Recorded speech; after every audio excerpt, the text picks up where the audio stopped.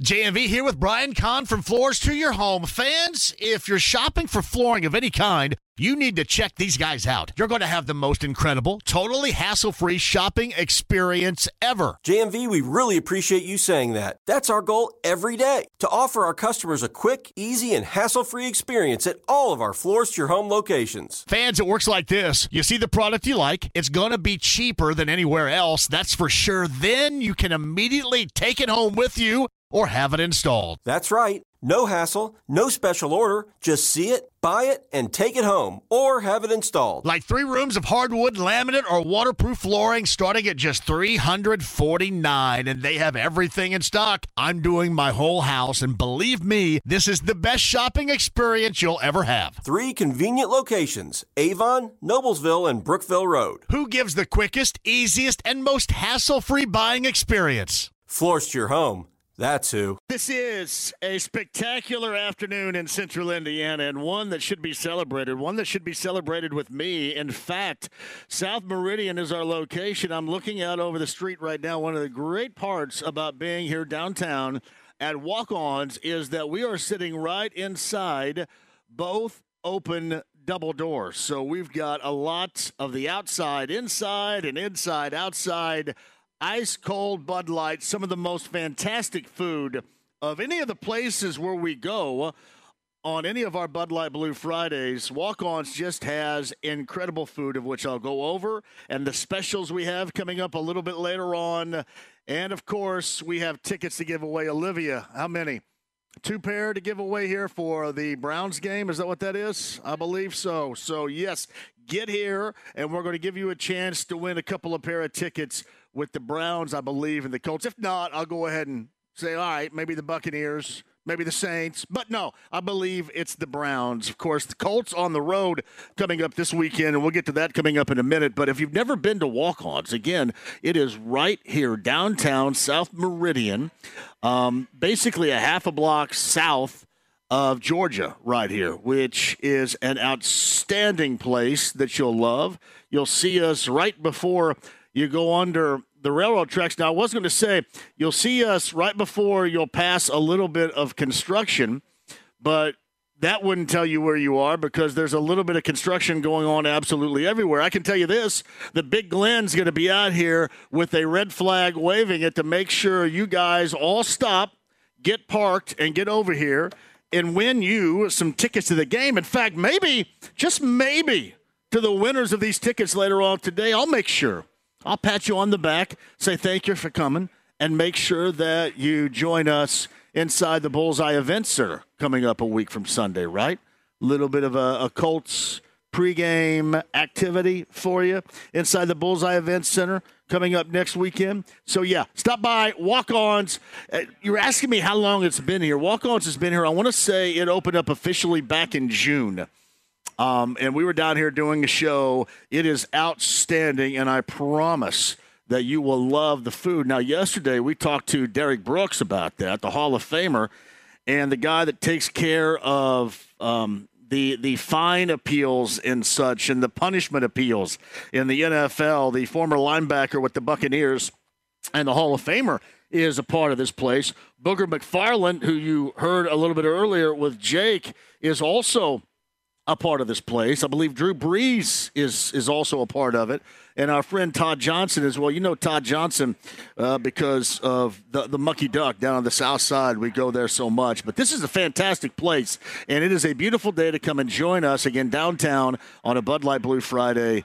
And we'll hopefully get you set up for some Browns Colts tickets, multi-pair for you, coming up a little bit later on today. All right, Mike DiRocco is going to join us now. This is a loaded day, so I want to make sure you guys have the opportunity to get in.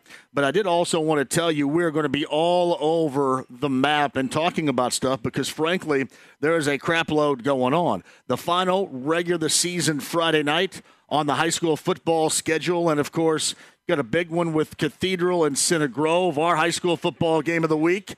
has Eddie Garrison on the call. There's J-Law in the house right there. Has Eddie Garrison on the call with Jim Leisure. That's HSC in Brownsburg.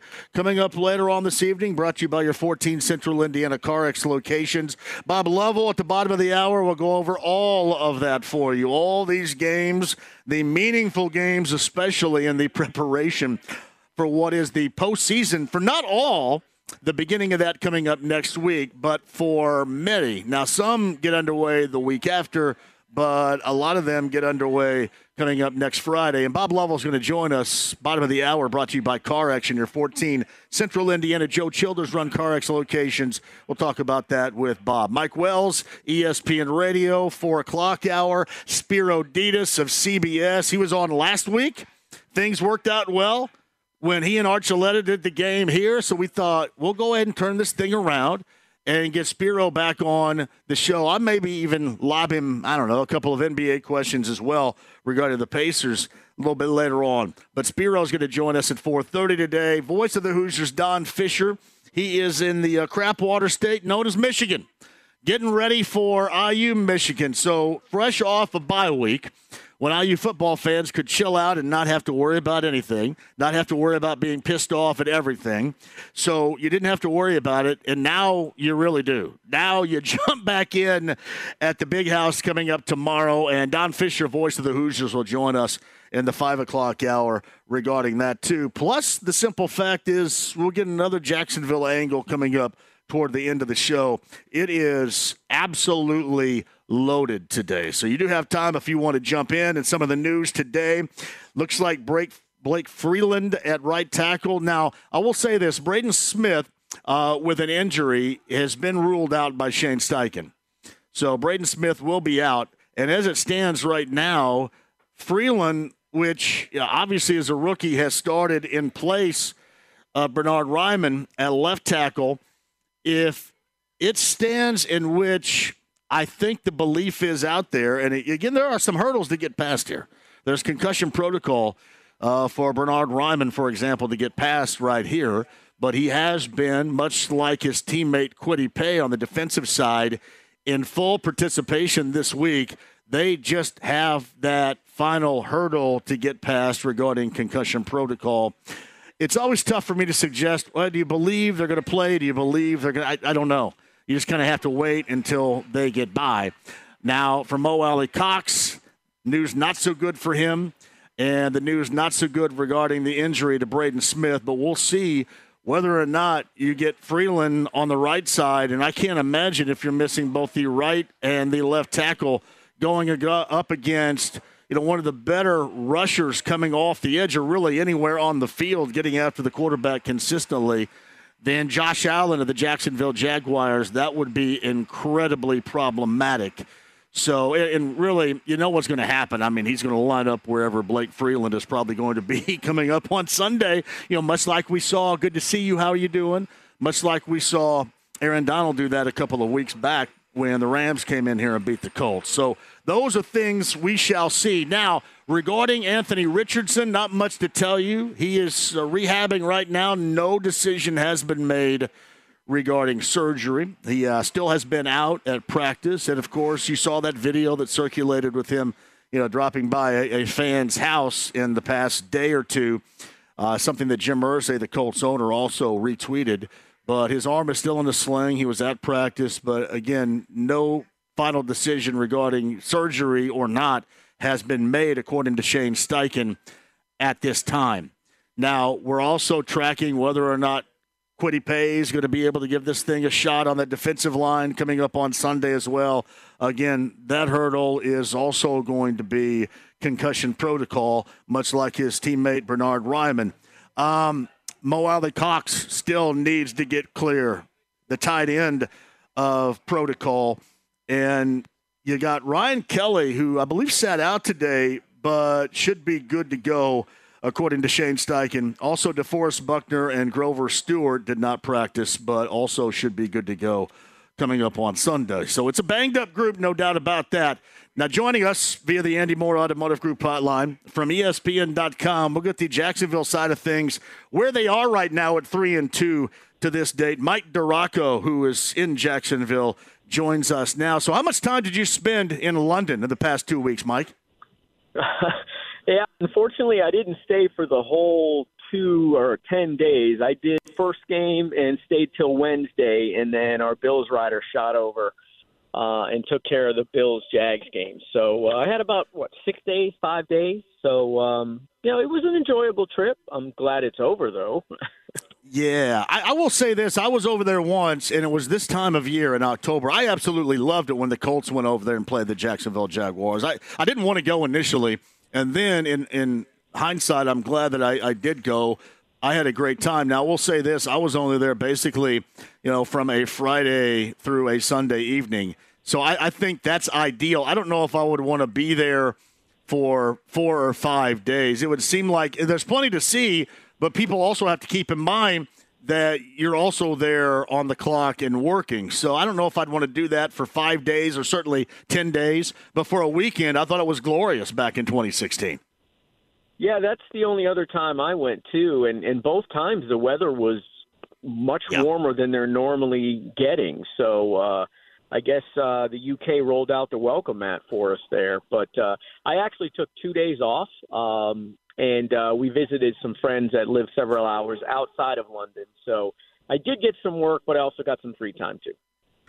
So Mike DiRocco, ESPN.com, he covers the Jacksonville Jaguars. I went over the laundry list of injuries that the Colts are dealing with right now, obviously starting with their quarterback, who is going to be on IR for at least the next 4 weeks and probably going to be missing longer than that, Anthony Richardson. So you guys have seen a great deal of Gardner Minshew in the past. We know that.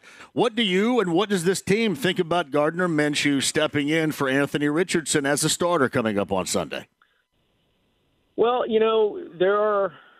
there's a lot of respect for Minshew still in this building. I know it didn't go well here at the end for him, and he was the quarterback for most of that season when they went 1-15, but he did beat the Colts in that opener in 20. But they know what they're getting with him, and I think that's the best thing you have, the best quality to have in a backup quarterback. They know he's going to be efficient. They know he's going to get rid of the ball quick. They know he's not going to put them in a bad situation, and he's not going to try and make some throws he knows he can't do and turn the ball over. So the hope is if you're the Jaguars, you can get some push up the middle, get in his face, and kind of disrupt him that way.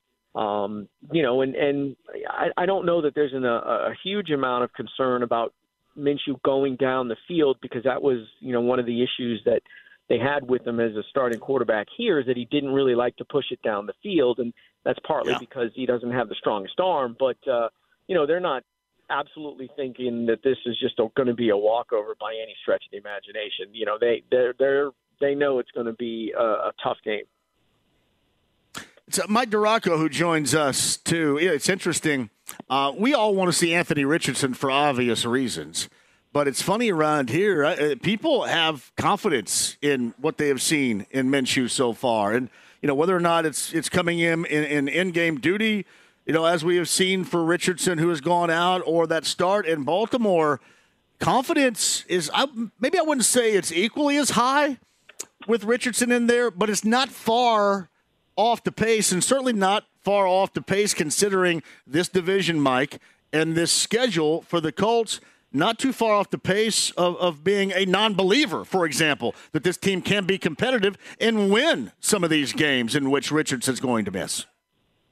Oh, yeah, absolutely. Look, Gardner's is a good quarterback. He's a really smart kid, understands the offense, and he's, like I said, he's not going to put you in bad position to win. And he will complete a high percentage of his passes. That is really, that's sort of his wheelhouse there. Now you just got to get a couple of big plays out of that. And, this Colts team I know is banged up, but the Jags are banged up too. And this is a big game. I mean, the Jags win this game. They're alone in first in the division, and they've got 2 wins over the Colts. So, it's a big, big step for them. And look, they've got a pretty tough stretch coming ahead of them. They're on the road on a short week in New Orleans, and they got to go to Pittsburgh, get the bye, and then they get San Francisco here. First game after the bye. So it's a tough stretch for them. And this is a game, you got to have it because it's the division game. And like I said, this I don't get a sense from anybody in that building, even from the guys that played, with Minshew back in 2020 and 2019 that are still here, that they feel like this is, an automatic W. They're concerned. All right, I went over right before you popped on here, Mike, the myriad of injuries the Colts are dealing with, and obviously Jacksonville also is coming into this for this date in October. Very huge matchup, certainly within the AFC South. What are the Jaguars dealing with outside of Zay Jones that we may not have been talking about so far up here? Yeah, the left guard Walker Little, he's not going to play because of a knee injury either, and that's a big loss for the Jags. He had started at left tackle the first 4 weeks for Cam Robinson, who was, serving his PED suspension. Robinson came back last week, and they moved Walker Little over to left guard. He had been their most consistent and probably their best offensive lineman in the first month, and they had issues at the guard spot. Ben Barch was not playing well. They ended up benching him for Tyler Shatley, who's going to be the guy that starts at left guard this week here. So, that's probably the biggest, Jones is a big loss, absolutely, but, it's made up for a little bit by the fact they still have Calvin Ridley and Christian Kirk and Jamal Agnew and Evan Ingram at tight end. But, not having Walker Little is going to hurt because that offensive line has not played well, especially up the middle. The right guard, Brandon Sheriff, has not really played his best football, and the center, Luke Fortner, has had some issues there as well. So if you can get some push in the middle of that offensive line, which I think where the Colts are pretty good, we saw that the first week, that's going to create some problems for Trevor Lawrence. All right, couple of weeks. Mike DiRocco, by the way, is on the Andy Moore Automotive Group hotline. Couple of weeks in London. Did the Jaguars find anything, especially coming up against that Buffalo team and doing what they did this past Sunday there? Find anything good that maybe they weren't doing prior to those 2 weeks in Europe? Yeah, the offense certainly was better against the Falcons than it had been, and that the unit that showed up against the Bills is the best it's looked all year. And, people around here were wondering, what did they do different? Did Press Taylor call it different plays? Did Doug Peterson take over play calling? No, honestly, they just actually executed. They had chances in every other game that they played that they lost, Kansas City and Houston, to make big plays and to operate efficiently, and they just kept stepping all over their own toes. And penalties, turnovers, drop touchdown passes, drop passes all over the field. It was sort of just a mess. It was not the way the offense operated at the end of last season. It was a top 10 unit, top 10 in yards, top 10 in points. So I guess everyone, and, I guess I would be included in this too, just figured that it would sort of pick up, a little bit where they left off, and then you add in Calvin Ridley, so you're expecting this offense to kind of go crazy, and it didn't happen the first 3 weeks of the season, and you're sitting there wondering, well, wait a minute, what's going on? But getting away apparently did them some good, and they started making the plays that they hadn't been making, and specifically, Calvin Ridley and Trevor Lawrence hooking up on a key third down late in the game, cover zero. Bills put the safety Micah Hyde on Ridley, little hand signal check to another play, and that allowed them to go ahead and run more clock and eventually score what turned out to be, the deciding touchdown there. So that's the kind of stuff that they really hadn't been doing. And, the thing is, it could have been much worse because Trevor Lawrence fumbled twice, lost 2 fumbles, one inside the red zone. They would have had chances to pile on even more points, and so they're still got some work to do there. But if they're operating more efficiently now than they were the first, 3 weeks of the season, that's a good sign. So Mike DiRocco of ESPN.com, he's joining us via the Andy Moore Automotive Group hotline. Yeah, I think it's such a big deal on this Colts offensive line, for example, at right tackle. We'll find out about Ryman, who still needs to clear concussion protocol, although he has been practicing in full this week. We'll see. Ryan Kelly is assuredly going to be back coming up on Sunday, but without Braden Smith and knowing Josh Allen on the other side, obviously against anybody he's going to be good. But, if he finds, that niche against a rookie like Freeland, that's problematic. How do you view that up front for the Jags versus, at this point in time, a banged-up offensive line, Mike, of the Colts?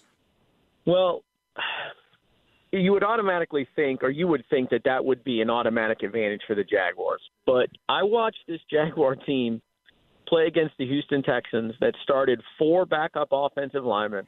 C.J. Stroud had been the most sacked quarterback in the league, 11 sacks at that point at the time of the game, and the Jags hit him 4 times. That's it. Didn't sack him, hit him 4 times. So, it's been really kind of feast or famine for this pass rush, and the same for Josh Allen. 3 sacks in the opener, 3 sacks against the Falcons, and got a good pressure last week. Got penalized for hitting the quarterback in the helmet and what was sort of a questionable call. But you know what? They threw the flag. It is what it is. But, the big thing about Josh Allen is he's finishing plays this year. Last year he was among the top, 7 guys, I think, in the NFL in terms of number of pressures. But he just wasn't finishing. And now he's finishing. So you got to hope that this guy, is able to kind of do what he did the first week and finish some more plays. And, the good thing is from the Jags standpoint is that you don't have to worry about Minshew taking off and running around like Anthony Richardson did. I talk about this team, being very respectful and not thinking this is a W. But, I honestly think Gardner Minshew is a much better matchup for them, than Anthony Richardson. I think, a worse matchup for them than Anthony Richardson. I think the Colts offense more explosive, when Richardson's in and there's that run element. And, it's a lot like Mahomes. You think you've got him, corralled and he flicks an arm and it's 30 yards down the field and the guy you lost track of all of a sudden has a big play. So that element is out. And like I said, Minshew's not going to be running around back there too much. So where he is, you get pushed in the face. It could be and should be a day that Josh Allen and Trayvon Walker have some success. Mike DiRocco of ESPN.com. You mentioned this a little bit earlier, and you're absolutely right. For this date in October, this is a mammoth game within this division in terms of how things may or may not shake out the rest of the way. Yeah, and we say that all the time. A lot of times it's a big game. It's a big game. But it really is, too, for the reasons, I mentioned, but also because, look, the last year this team came back from London. They played terrible in London, lost to the Broncos, and they played a home game the next week, and they ended up going down 17-0 to the Raiders. Now, they came back and won that game and outscored the Raiders 27-3 over the last 35 minutes, but all week they've talked about have to avoid the lull, have to avoid, starting slow, have to avoid looking sluggish. And, when you've got a big game like this, which, you get in first place in the division, you have essentially a 3-game lead over the Colts, who looked like, at least early in the season, were not going to be the pushover that everybody expected and would be a team that would compete for the title. Now you start to feel good about yourself. If you can get on a roll and you can get to that bye at 6-2, then you can kind of take command of that division. And the same for the Colts. I mean, I know, you win that game, and obviously without Richardson, there's some concern. But you look at the schedule they have, don't they? I think the 4th game is Carolina. From now, I mean, they've got a chance to kind of make a little bit of headway in the division as well. But you got to get this one. He is Mike DiRocco, always awesome with us of ESPN.com, covers the Jacksonville Jaguars, of course, the Colts and the Jags coming up on Sunday. Big one in the AFC South, week number 6 down in Jacksonville. Mike, I appreciate that time. Have a great weekend down in Jacksonville and enjoy the game on Sunday. We'll do it again soon. Absolutely. Thanks for having me. So Mike DiRocco is always clutch on this show. We thought we would start out this Friday's show with the information from the Jacksonville side of things right there. Walk Ons downtown. This is a Bud Light Blue Friday. We've got multi-pair of Colts tickets to give away, so make sure you come down here. And I'm talking about fantastic food at this place. You'll love the food at Walk Ons. Join us down here. We'll be here until 7 o'clock after Colts happy hour to give you a chance to win and to have a great time. Ice cold Bud Light on a Bud Light Blue Friday, South Meridian at Walk Ons. Other side, Bob Lovell, Indiana Sports Talk, the final regular season Friday night in high school football. Some big ones on this schedule, including the one we have here coming up at 7 o'clock tonight. We'll talk to Bob about that coming up in just a couple of minutes. Again, live at Walk Ons downtown, inside the lounge via YouTube Live, the Wen Schuler Spreadable Cheeses Lounge. We've also got you via the stream, the app, and HD Radio. 93.5 and 107.5, The Fan. Don't go away. We don't hold the cheese. Wen Schuler Spreadable Cheeses inside the lounge via YouTube Live, the official sponsor of the lounge and of this show. Wen Schuler Spreadable Cheeses, you can find it in Meijer and in Kroger locations throughout central Indiana. A variety of flavors, original cheddar, sharp cheddar, bacon and cheddar, and pepper jack. That's Wen Schuler Spreadable Cheeses. Never, ever, ever hold the cheese. Hey, we're live at Walk Ons downtown South Meridian. We've got tickets to give away for the next home game for the Colts. That's the Browns. We're talking up Colts, too. We got great food at Walk Ons looking for you. Ice cold Bud Light inside the lounge via YouTube Live, wherever you might be listening. And if you're watching, like inside the lounge, that's fantastic. Participation always welcome inside the lounge via YouTube Live. But on the Andy Moore Automotive Group hotline, he's got a busy Friday night and a busy weekend in general. Indiana Sports Talk is throughout the state of Indiana on some of the finer radio stations in this state. And he's brought to you by CarX. Your 14 Central Indiana Joe Childers run CarX locations. CarX.com for that location nearest you. It's the final regular season on a high school football Friday night. And to discuss from Indiana Sports Talk, it's Bob Lovell. Good afternoon, Bob. How are you? I'm great, John. How are you? It's almost like this is such a glorious day. I know you're staked out down in Franklin in the heart of Johnson County right now. It's like you're in like the Virgin Islands or something. It's so nice around here. Does it feel like the Virgin Islands in Franklin right now? Here's what it feels like. As soon as we finish talking, I'm in the pool. Now, you still running that heater? You running the heater? Yeah. Oh, that's brilliant. I'm part owner of Center Point Energy. Are you kidding me? Well, and this is what we come to understand. And way back when it was a cement pond, from basically 76 up into around 2000, I had a pool, an in-ground pool where I grew up down in Greene County, and it was always – it was this glorious oasis, and everybody came by, and it was a big party. Now, we didn't have a heater, and we didn't have a cover. So we just had to get in there when it was ice cold most of the time. And knowing this from the past, it's not so much the temperatures today that will get you to cool the water down. It's the overnight temperatures that the daytime temps never lift you back up once you lose that. Well, you keep an eye on the weather forecast, and you also understand that with the climate patterns recently, it seems to be a little bit warmer, a little bit longer, and so you extend it. But when you make an investment in having a pool in your backyard, I'm of the opinion that if you need to use it, and for you to use it, you need to have a heater, and you need to be judicious about it, obviously. But, you get Indian summer, and we're in it, and so I'm all set. So I'll think about you while I'm out there floating around. Oh, I am so jealous too. And what that heater does, it allows you to open it up in April earlier and close it down in late October later. So you squeeze as much as possible out of that pool. I'm there with you. No, I called my pool guy yesterday, and I said, he said, I was wondering if you're going to call. And I said, yeah, I'm in no hurry. He goes, so you want it done before Thanksgiving? I said, yeah, you know what I do. But I said, I don't care how much before. I just, if you do it, you do it. You don't, you'll get to it sometime. We're fine. So exactly. Who knows? Hey, speaking of being fine, brother. Week 9. Did you watch the parents show?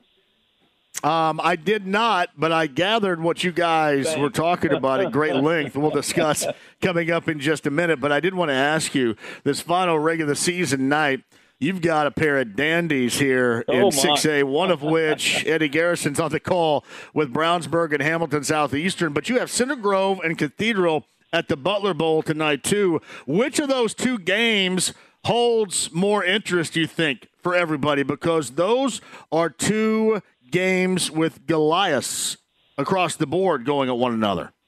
Well, I think if you look at championships won in the last decade, those are two teams, Center Grove and Cathedral, are clearly up there. And Center Grove, two-time defending champ, ranked number 1. Cathedral, everyone knows their storied tradition. They're ranked number 6. But the Brownsburg HSE game is equally intriguing. Brownsburg's number 3, HSE's number 4. All 4 of those teams we're talking about, John, are capable of winning a state championships in 6A. And so you're looking literally, this is like a semi-state weekend with the caliber of play and what's on the line for all of these teams.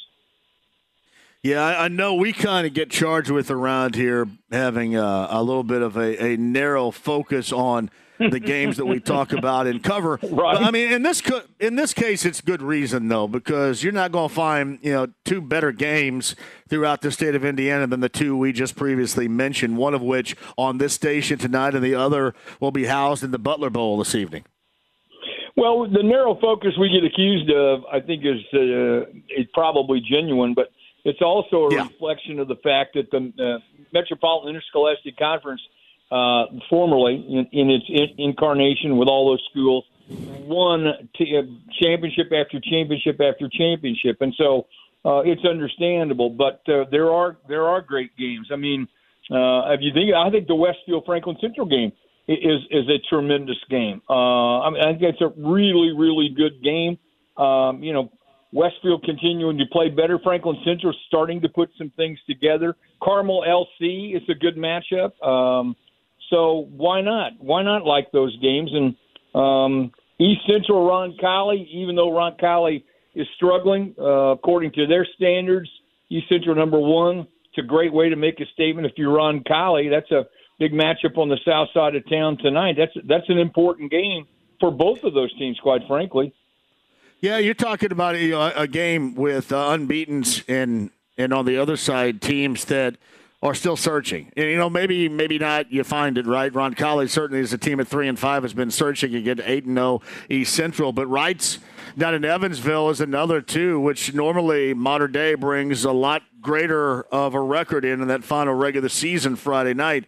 But at 2-6, Mater Dei is also a team that's been searching the entire year, and they as well get an unbeaten team in Wright's this evening.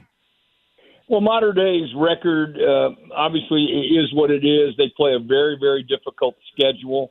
Mike Gable is probably – he's already a Hall of Famer, and he's a phenomenal coach. He's won multiple championships in football, multiple championships in wrestling. Paul Condry likes to refer to him as the Lord of the Rings. And so you never discount them. You never discount them on the matchup between Wrights and Mater Dei. It's one of the more storied rivalries in the state. And but Wrights is good for a reason. And they're number 1 for a reason, and Mater Dei is going to have to clearly elevate its play to get there. And so that's one of the better games around the state, without question. Hey, I do want to mention this. There are a couple in this area are 7-1 in 4A. One's being Kokomo, and so much is made about the basketball program, and so much is made about the soccer program that has the basketball superstar as a part of it, too. Not a lot of conversation about Kokomo being 7-1 in football. That's a tremendous story, and you get Greenfield Central at 7-1, and clearly they've had an outstanding regular season to date. But they really have, and the thing about them is that conference is good. They play in. You talk about the Kokomo story. I mean, it's a great story, quite frankly. Brett Colby, his dad, he and his dad have done a lot of things, and so the Colbys have turned that program around. They've beaten some solid teams.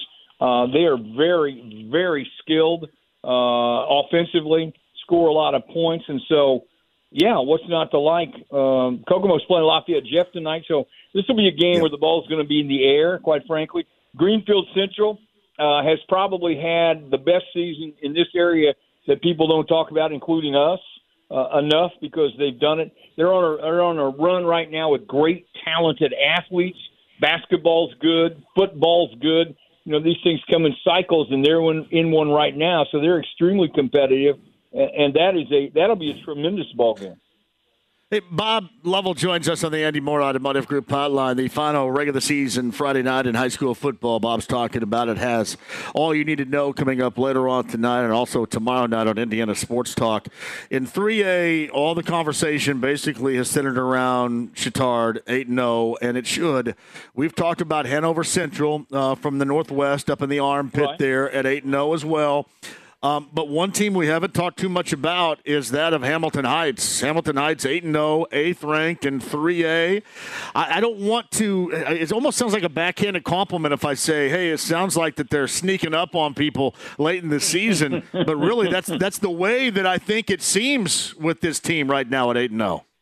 They're not sneaking up on anybody because everyone knows you can't score against them. They had earlier in the season until last week, I think it was. They'd shut out opponents 5 straight weeks. You can't get in the end zone against them. They're that good. John Kirshner, obviously the Kirshner name, one of the royal families of football in our state. Dad Mike is the coach at Warren. Everybody understands it, but John has done a fantastic job. And you just knowing that when you go out there that teams can't get on the board, it has to give you if you can get a score early on, they're very, very difficult. And so hardest thing about playing them is you got to find a way to get in the end zone, and very few teams have been able to figure that out. Oh, they've been so good. I don't know how much, if at all, we've really talked about them. We probably should because they have been outstanding so far this year. Bob Lovell is with us. Triton Central at 7-1 in 2A. Linton Stockton at top 2A right now at number 1 at 7-1, and then you get Lures at 6-2, always there. Brownstown Central having a strong football season at 7-1 as well.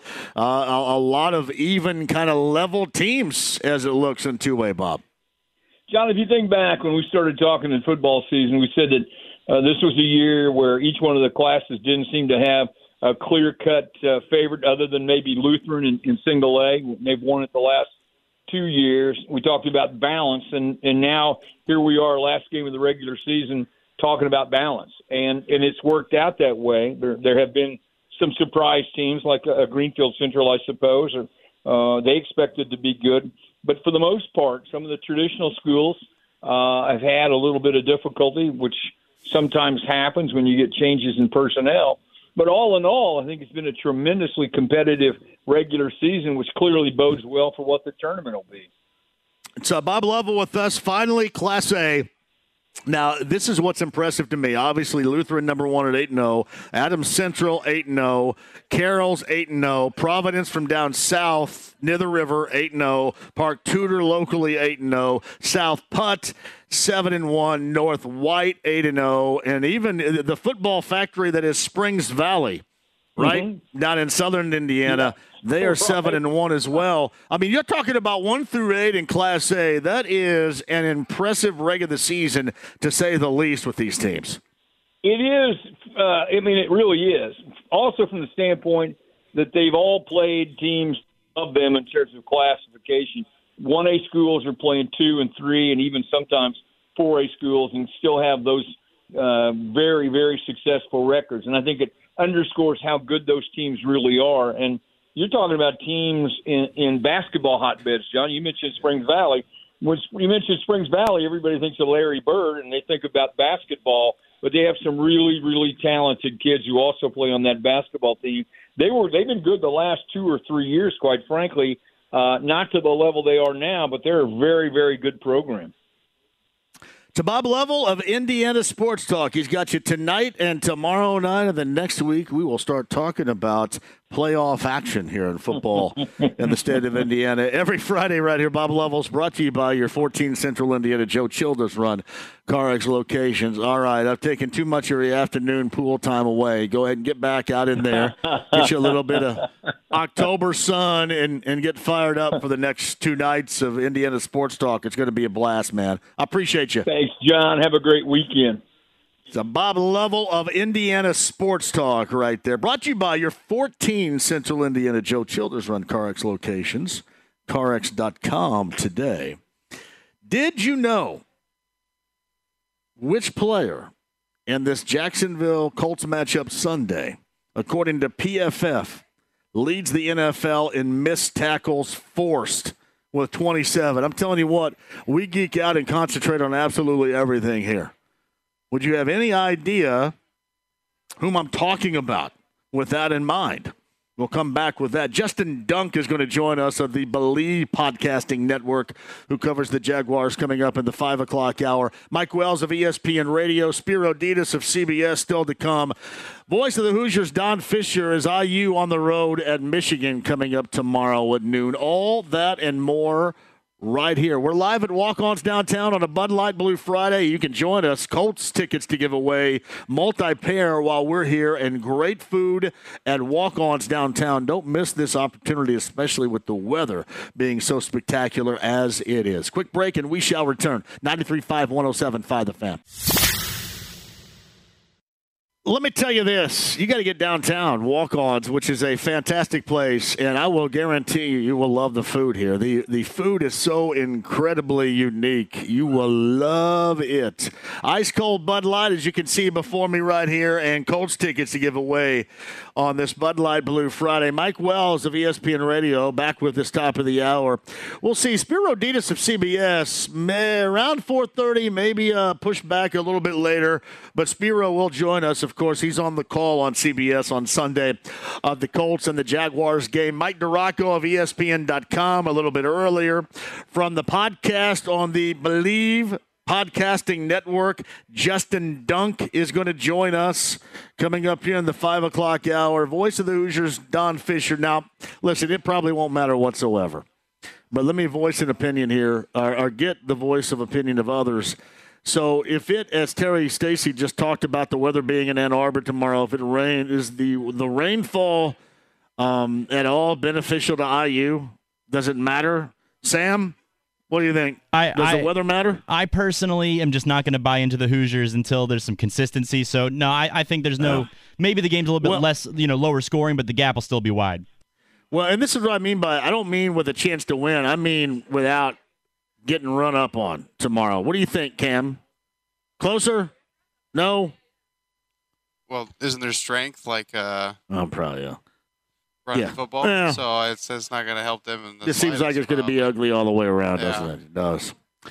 All right, Sam, I did want to give you a little bit of love. You're a big Philly fan, right? You love the Philadelphia Phillies, and they, for the second consecutive year, dispose of the Braves. The Braves, 14 games ahead in the National League East during the regular season, and got bounced in a major way once again by your Phils last night. I'm going to tell you what, they are playing across the board some fantastic baseball right now. They are getting the pitching, too. They got the home run hitting, no doubt. The run scoring, but the pitching they're getting is also pretty good. Yeah, Ranger Suarez always scares me as a starter because we don't usually get much length out of him. He's a 3-4 inning starting pitcher. Luckily enough, we got 5 out of him, and then of course you have that Nick Castellanos making history with back-to-back games with multiple home runs. I'm elated. It's wild card Phillies or something else, man. And then the Matt Weiner interview, and I love Matt Weiner, by the way. I do. I love Matt Weiner. And then I guess that's just you kind of have to know who you're talking to, and that's just kind of Nick Castellanos in a nutshell right there, is it not? With that response that he got when he didn't ask a question, and Nick said, "Is there a question here someplace, or where's the question?" Something like that. It was really awkward, but. And my friend Tucker Barnhart, who played a season with Nick, knows this too. And Nick is fun-loving and kind of creates purposely those awkward situations. Does he not, Sam?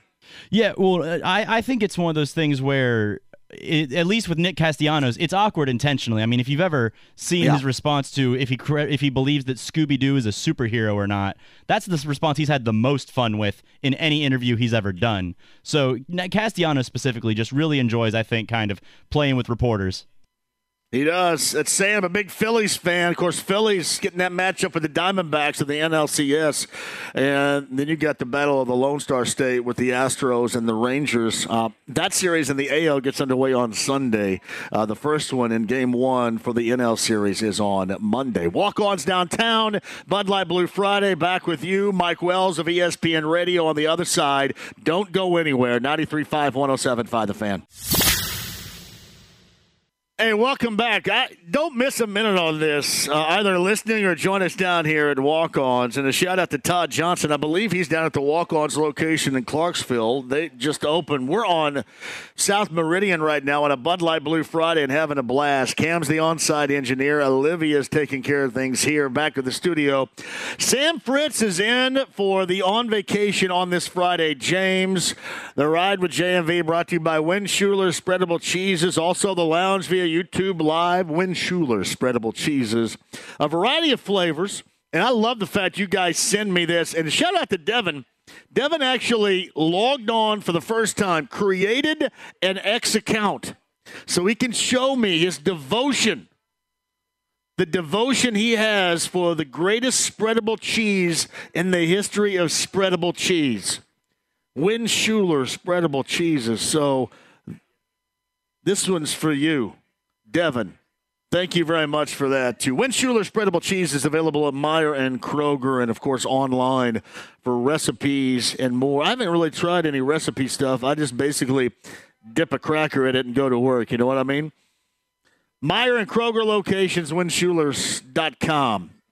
For Win Schuler Spreadable Cheeses. And, Devin, thank you very much. No Braden Smith coming up on Sunday. Still not figured out whether or not Anthony Richardson is going to have surgery. Still waiting on Bernard Ryman and Kwity Paye. Kind of waiting on Mo Alley Cox. That doesn't look as good. Buckner, Stewart set out practice today. They should be good to go. Ryan Kelly set out practice today. He should be good to go. So you're up to date on that. And joining us via the Andy Moore Automotive Group hotline from ESPN Radio, he is our friend Mike Wells. Hey, Mike, do you ever get kind of teary-eyed and wish you could go back and talk about the injuries that all of a sudden pop up and those that are listed as out on a Colts Friday as you have so much in the past? Oh, my goodness. I'm going to put it like this. So what was the day of what was it? It was the Anthony Richardson news. Oh, the Jonathan Taylor contract or the JT or the Richardson injury. Whatever happened. It was Rappaport's report on Monday morning about Richardson and the shoulder. So, I'm still in the group text with our good friends, Stephen Holder, Zach Kiefer, Joel Erickson, Kevin Bowen, Mike Chappell. And it was 9:30 in the morning, and they were talking about how things got started early in the morning.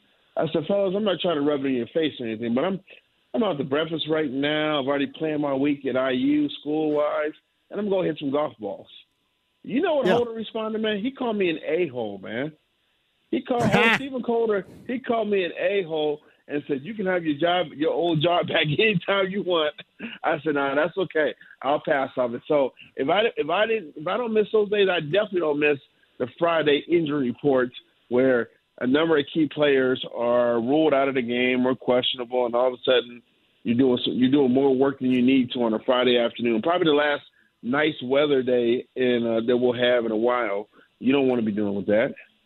So, hypothetically speaking, Mike Wells of ESPN Radio joins us. If you were still working at ESPN and you were at a Layla basketball game on a Saturday morning, and much like I think Steven and then maybe even Mike Chappell got that Jim Irsay call on Saturday morning, would you have taken the Jim Irsay call, or would you have kind of stiff-armed that and waited until Layla completed her basketball game? What would you have done? Listen, I love my baby girl. I love her a lot, but that paycheck is very nice. I'm getting the money, and I'm going to go to a quiet room in the gym, talk to Irsay, and I'm politely ask Mr. Irsay, hey, we know you're long-winded, but can we shorten the quotes up a little bit? And I got to get back to the game. So I'd have taken Irsay's call, which, by the way, talking about Layla and basketball, I have some breaking news. I have some breaking news for you. Oh, no. Is it good or bad? Oh, it's great. It is great news. Awesome. Yes. Put this on your calendar. January 22nd. Center Grove, what is it, Center Grove Central? Yes. Yes. January 22nd, Center Grove Central, Brownsburg West Middle School at Center Grove Central Middle School. Wells, oh, really? JMV in the building together. We are going to hoop. We'll have Layla to cheer on. We'll have Laney to cheer on. Kemper to cheer on. We'll have Haley to cheer on. We are going. Hey, They might have to kick us out the gym that night. They're going to have to kick us out the gym that night. Trust me. Layla showed up. She goes, oh, my God, the AD pulled it off. Travis Smith pulled it off January 22nd. Really now? See, nobody told me that. I don't know if I guess I'm the last person on the coaching team to learn this stuff. I didn't know that. That's cool though. Now would you guys like me if I did the Lagodi Jack Butcher back in the day holding the ball offense? Would you guys like that? Oh hell! Hey, wait. So you're going to be the assistant coach throughout the entire middle school season? Well, it just depends. These things are on Sunday, which kind of hoses me a lot. I initially thought they were on Saturday. And I just don't want to be the coach that is kind of half-assed there and not, right? I want to be there the entire time. But here's what's funny about the holding the ball thing. Our girls couldn't hold the ball for 5 minutes, I don't think, without turning it over. So probably know that. I mean, they probably would end up turning it over pretty quick. But, yeah, the Jack Butcher offense, and I know that's the name because you're not originally from Indiana. You don't know high school-wise, but he had an incredibly storied career of winning games at Lagodi, and they had a very deliberate offense with a lot of offshoots from that with coaches in southern Indiana that would hold the ball for entire quarters. Seriously. Oh, my God. And listen, I would be that guy in the stand. You see me. I'm a quiet, cheer for both teams kind of dad parent in a sense. Me too. Hey, I'll be yelling, acting a ass in a sense. If somebody did that, man. Hey, it's funny we're talking about acting an ass. I've seen a lot of tweets. Some tweeted at me this week talking about if Gardner Minshew does well while Anthony Richardson's out, that he should continue to be the starter when Richardson comes back. Oh, there's no. I say no. That would be, Mike, a tough decision because considering the expectations this team had and where the expectations would be if there was a first place run up until Richardson's return. But I still say the choice is going back to Richardson when he's healthy. Yes. Yeah. I am all about Richardson, no matter what the situation is. I am all about Richardson and getting him back out there because and this is what I've told people when they've asked me. I'm like, this is all about Richardson is a long-term guy. Yes, it would be great if Gardner Minshew had a hell of a run, especially on Sunday against his former team in Jacksonville. Goes down there and beats the Golden Boy Trevor Lawrence and the Jags. But big picture, this is Anthony Richardson's team, and not playing him when healthy, and you face a significant risk of stunting his growth. Yeah, and he should just be out there anyway. I would agree with you on that. It's funny. I guess it's tough to really make that call because to us right now it seems cut and dry. But, again, with whatever level in which they're playing, it may not be like that. And this is a pipe dream, right? I mean, it's logically, reasonably not going to happen. But if it were to happen, it'd be dependent upon probably as well exactly what this team is doing and what they're doing. So, according to this team, so unusually awesome with Gardner Minshew under center. But I really couldn't find a scenario, Mike, where they would decide to go ahead and not go back to Anthony Richardson regardless of what takes place here. No, you're right. Hey, Layla, I just saw JMV by January 22nd, 2024. The Center Grove game you told me about, fool? Yeah, man. Now, did you do that? Did you do that, or did your guy at Brownsburg do it? The guy at Brownsburg, the AD, the middle school that Layla goes to, the AD there, Travis Smith, he pulled it off for us. I don't know what they're. He listens to my segment when I'm on with you, man. He listens to your show all the time, but he is all about that. I don't know if the Center Grove people do, because I think we got to practice on a half court. In Center Grove, they got 8,000 gymnasiums, right? The hell are we doing practicing on a half court? I mean, we should be able to practice with anybody that wants to practice. They have so many gyms down there. It looks like Center Grove University half the time. So I don't know. I get more love in Brownsburg, and hell, I got thrown out of your gym once upon a time. I get more love over there than I do down at Center Grove. What the hell's happening here? stretches to go ahead and move up to this. You skip over the run column and just move on up to the bird, man. Oh, man. I can't wait, though. That will be fun, though. I just can't wait to see the girls back involved right there. So, hey, 3-2 right now, Mike, are the Colts. Are you surprised with the level of play that we've seen so far? I guess if you are, where would the largest surprise, what are you most surprised about seeing to this point of this 3-2 start for the Colts? You know what? I'm honestly the running game. I'm considering how I don't want to say bad, but how much the O-line struggled last year, and even this year. I mean, they're dealing with injuries and stuff, and they're still finding ways to run the ball well.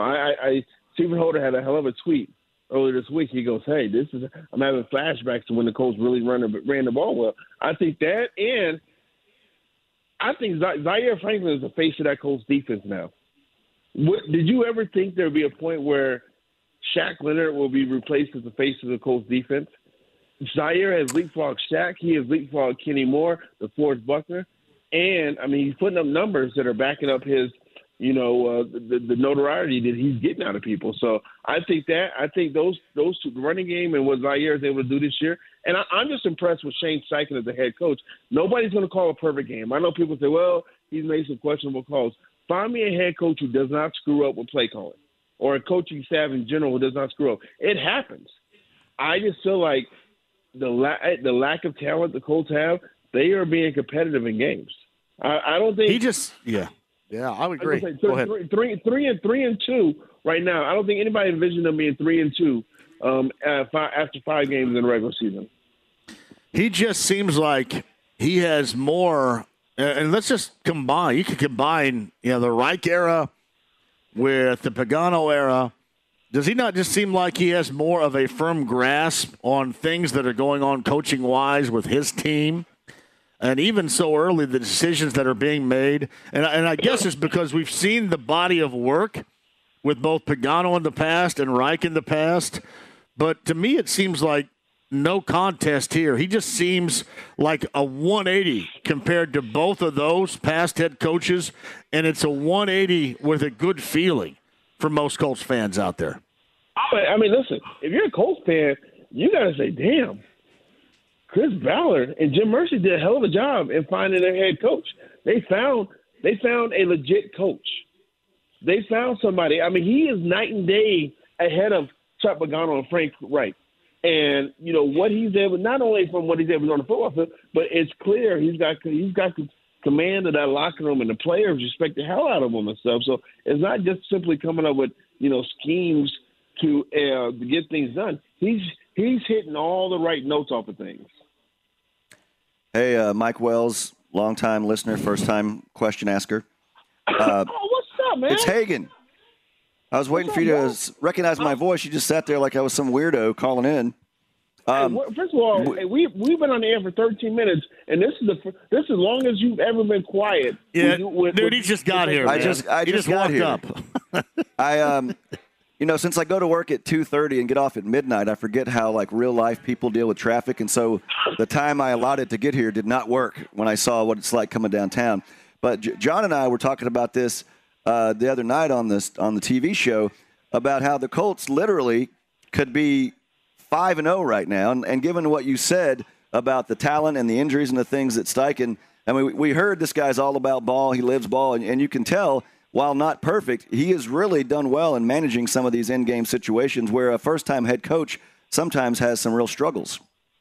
No, he has, and that's the thing. And first of all, it's Friday. Your ass don't work on Friday anywhere, so you ain't got nowhere to go, Tommy from Martin, okay? He's right about that. You don't work on Friday. I know, but I'm saying I'm not used to driving in real-life conditions is what I'm saying. Not that I was at work, just that I don't – Hey, first of all – Go ahead, Wells. And – You're actually in studio. Are you in studio? No, we're at Walk Ons downtown. Thanks for listening to the show, Wells. I'm drinking Bud Light right now.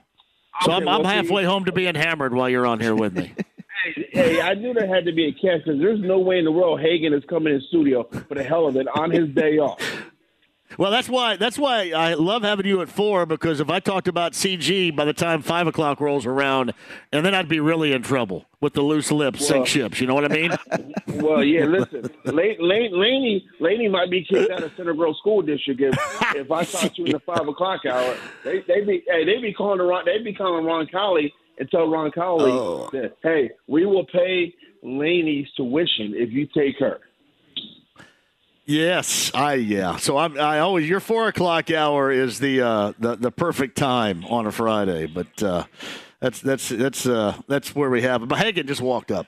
I walked up to Walk Ons. What was your question again, Hagan? Let me get back to you. My point was a lot of times when you see a coordinator make that leap to head coach, and you're like, wow, there's some real growing pains. But I haven't really seen a moment where you're like, oh man, that burned him. In fact, he's been tricking coaches into having to burn timeouts. He's been making great calls. And regardless of who's lining up under center, he knows his personnel, be it Richardson or obviously Minshew. And I've just been impressed with how he handles himself, with the media, with the scheduling, and especially on game day, because that's something we had talked about. But there's things you don't realize until you don't realize them when you're a head coach for the first time. So essentially what you just said in a nutshell, Hagan, is the Colts have a mature head coach. They have a very mature head coach. That's what you have out there. So that's what you like to see. And I like that it doesn't matter if it's Richardson or Minshew as the quarterback. He's catering things around who's ever at the thing. I mean, and so who's playing the position. That's what you like to see.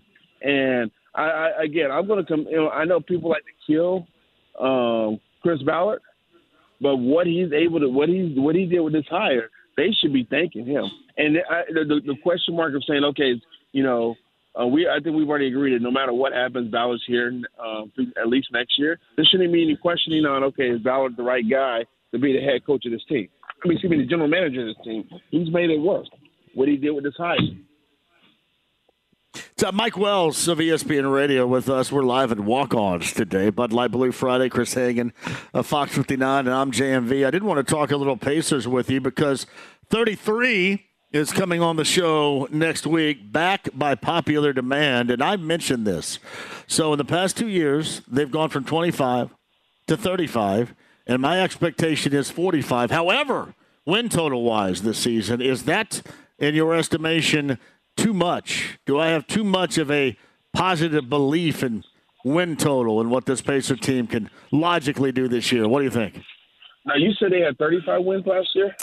35 last year, 10 more is what I said this year, although I think Vegas does not believe that, and a lot of people around here believe I'm a little bit too robust. Maybe around 42, 43 is what some said. I don't know. Man, I listen, Jay, you're my dude. I love you, brother, man. You talking about a 10-game. A 10-game leap is pretty substantial. I mean, we're not talking about going from 5 wins to 15 wins. I mean, I can see 6-7 game improvement. But I hope I'm wrong, and I hope you're right. I hope it is 45 victories for the Pacers, because they're definitely in the playoffs, and we're not dealing with any type of play-in type situation. So it works out perfectly, I think. And I think I'm tired of this the treading water stuff out of the Pacers and saying, okay, at some point they're going to turn the corner. No, it's time. They have all the pieces to be able to make things happen. To be able to say it's not about, okay, they're a piece or two away. They're ready to do it now. And I think the main thing, Wells, is you have a roster that believes that. You don't have an inexperienced young roster, albeit you have young guys, but they've got guys that have played a lot. You look for Matherin to take another step. It all goes around to Halliburton being healthy. That was a setback last year, but I mean, last year their over/under on win totals was like 23, and they hit that about. Hey, there goes Sonny right there. I know that dude. Sonny Crockett from Miami Vice? Yeah, it's Sonny Crockett. Sonny Bono, who's no longer with us? You want to have Wells, what I'm trying to say is it's important to – I know every team before the start of the year, they're undefeated. But this team believes, and they're not saying, well, maybe. They're saying it's time to be in the playoffs. It's not time to kind of be, oh, well, maybe we'll get a play-in game and be happy with that. So I'm with John. I'm setting that bar high, and I think that's the way it is in that clubhouse as well. Hey, so you think they're going to take a 10-game lead, Hagan? Oh, yeah. Yeah, I think they're at least a 500 ball club this year. Well, listen, if it's a 500, puts them at my 6 or 7 more wins. So right. Definitely a 500, definitely a 500 team. So again, I hope it's going to be the case. I can guarantee you this, fellas. There's going to be a lot of Milwaukee Bucks jerseys up in the field house when Giannis and Dame Lillard come to town. It's going to be old school, like when the Lakers and when the Bulls with Derrick Rose came to town. They're going to fill the house with that opposing team. Well, Wells, going back to what you said about making that leap, is that you've covered teams. Streaks are part of any sport. You can't have they've lost 10 of 12. They've lost 13 out of 15. You can have a hiccup where you drop maybe 4 out of 5, but a bad 2-week stretch in the NBA can just really torpedo the whole season. No, it can. I mean, listen, we got spoiled by what they did early in the season last year. I love it. I hope they get back to what they were doing before because, and we've talked in the past. We saw how Paul George. We'll even go further back. Jermaine O'Neal, Paul George, Victor Oladipo were supposed to be the guys, and then they just basically wanted their way out. I have not heard one bad thing about Tyrese Halliburton. And even, I still stay in touch with Kevin Pritchard and all those guys. I mean, the belief that they have and what they have in this roster, I think it's going to be so huge for this franchise. And it's going to be it'll be competitive in the East, but they have the tools to surprise a lot of teams. I mean, we know those boys down in South Florida, they're still heartbroken about not being able to get Dame Lillard and stuff. So, they can definitely put themselves in the mix to be a 4 or 5 seed in the East, in my opinion. It is going to be a big Lego season for 33, too. Big-time Lego season, Mike. Can't wait. Cannot wait for it. So, hey, tell Layla I said hello, and thank your AD for getting us together on this schedule. And I love it when I find out from your AD before I find out from ours. That's always good. Hey, I got you, brother. Hey, tell my girl Laney I said hello. Have a great weekend. Hagan. Yo. They love y'all, fellas. Talk to you next week. Bye. Yeah. So Mike Wells of ESPN Radio. You doing all right? Yeah, I just like how I was like, hey, long-time listener, and he just starts listening to me. Is that CH on your shirt supposed to be like Chris Hagan? It's not. It's a superhero from Mexico, and I was in Mexico a couple of years ago. Oh. This girl was wearing a shirt like this, and I was like, I have a fan club in Mexico? No, I do not. Who's the superhero? I don't know how to say it, but you know how like Adam West was like a campy superhero with Batman? This was a similar show in Mexico, and this was his superhero logo, but it looks like it's a Chris Hagan shirt, so I got it. It's Hagan. He's here, too. Spero Dedes of CBS. A little bit later on, too. Don Fischer, voice of the Hoosier, is going to be here up in Ann Arbor a little bit later on, too. And we got a lot more for you. Again, Bud Light Blue Friday is at Walk Ons downtown. We'd love to see you. Colts tickets to give away and great food and ice cold Bud Light right here on 93.5 and 107.5 The Fan. Indy with some sunshine, walk-ons on a Bud Light Blue Friday. Thank you so much for joining us. Chris Hagan of Fox 59 is with me. I'm JMV. Still more to come. What's up, man? Good to see you, Q. How you doing? Don Fischer, voice of the Hoosiers, coming up. IU Michigan coming up tomorrow. Big week, too. Derek Brooks was on the show yesterday. Derek Brooks has got ownership in this place at Walk-Ons, too, as does Booger McFarland and Drew Brees and our friend Todd Johnson. We talked to Derek on the show yesterday. Kenny Moore of the Colts earlier this week. Ian Rappaport and Ian Eagle all on the show podcast this week. And you can find that at 1075thefan.com. Meantime, via the Andy Moore Automotive Group hotline. I'm assuming this is a lucky break. It worked last week. We'll see if it can work again on Sunday. Venues change for the CBS broadcast led by Spero Dedes coming up with the Colts and Jacksonville on Sunday. And Spero's, again, joining us via the Andy Moore Automotive Group hotline. What'd you make of, and I know that you're going to have a different set of circumstances altogether under center with Gardner Minshew, but what did you think of that Colts team that you saw on Sunday defeat Tennessee, Spero? I think we saw the value of having a number 2 quarterback, John, that could step in and keep a contending team viable. It's such a luxury to have someone like that as your backup, because as we've seen in this league every year and with every team, at some point, no matter how good your starter is, at some point your number 2 is going to have to get in there. And, I think Gardner Minshew is at a place in his career where certainly he still wants to be a starter. I think in the back of his mind, he hopes that he'll get another chance. But he understands that fit and chemistry, coaching staff, all of those things matter. And I think he's in a really good place right now. I think it's a fun storyline this week with him coming back down here to Jacksonville, where Minshew-mania and all that stuff started a couple of years ago and was so fun to watch. But to have a guy who could come in, because when Anthony Richardson got hurt last week, you could feel it in that building. You could almost hear the gasps in Lucas Oil. And so to recover from that psychologically so quickly in the same game, I think is just a testament to who he is as a player. Now, who knows? In this league, if you're a backup, sometimes you have that initial burst of success, and then defenses kind of catch up. They get their tape on you, and they make their adjustments. But I think at this point, we all know who Gardner Minshew is. I think he's a really, really good number 2 quarterback, and I think depending on how long Richardson's going to be out, I just feel like they're confident that he can keep them afloat and keep them in contention. He is Spero Dedes on the call for CBS coming up on Sunday with the Colts and Jaguars with us on the Andy Moore Automotive Group hotline. You brought up a great point, and that's something I brought up earlier this week. I thought, regardless of the Tennessee team that we saw, the record of Tennessee, all of that in mind, I thought that was a fantastic win for the Colts, given all the circumstances. They lost 7 consecutive at home in that building, 5 straight to the Titans. Their owner, Jim Irsay, was sick and tired of being out-toughed by Mike Vrabel-led teams. And then you sprinkle in the loss of your quarterback, and with that in mind, the fashion in which they took care of business was, for me, watching this team, one of their better wins I've seen in a while. Yeah, it was impressive. It really was. Again, we were in that building, John, multiple times last year. I think we had 3 Colts games, and we touched on this last week when we spoke. The difference in terms of the vibe and the confidence. It was such a mess last year, and with how things ended with Frank in November. It just got wacky, and guys told. We spoke with Ryan Kelly last week.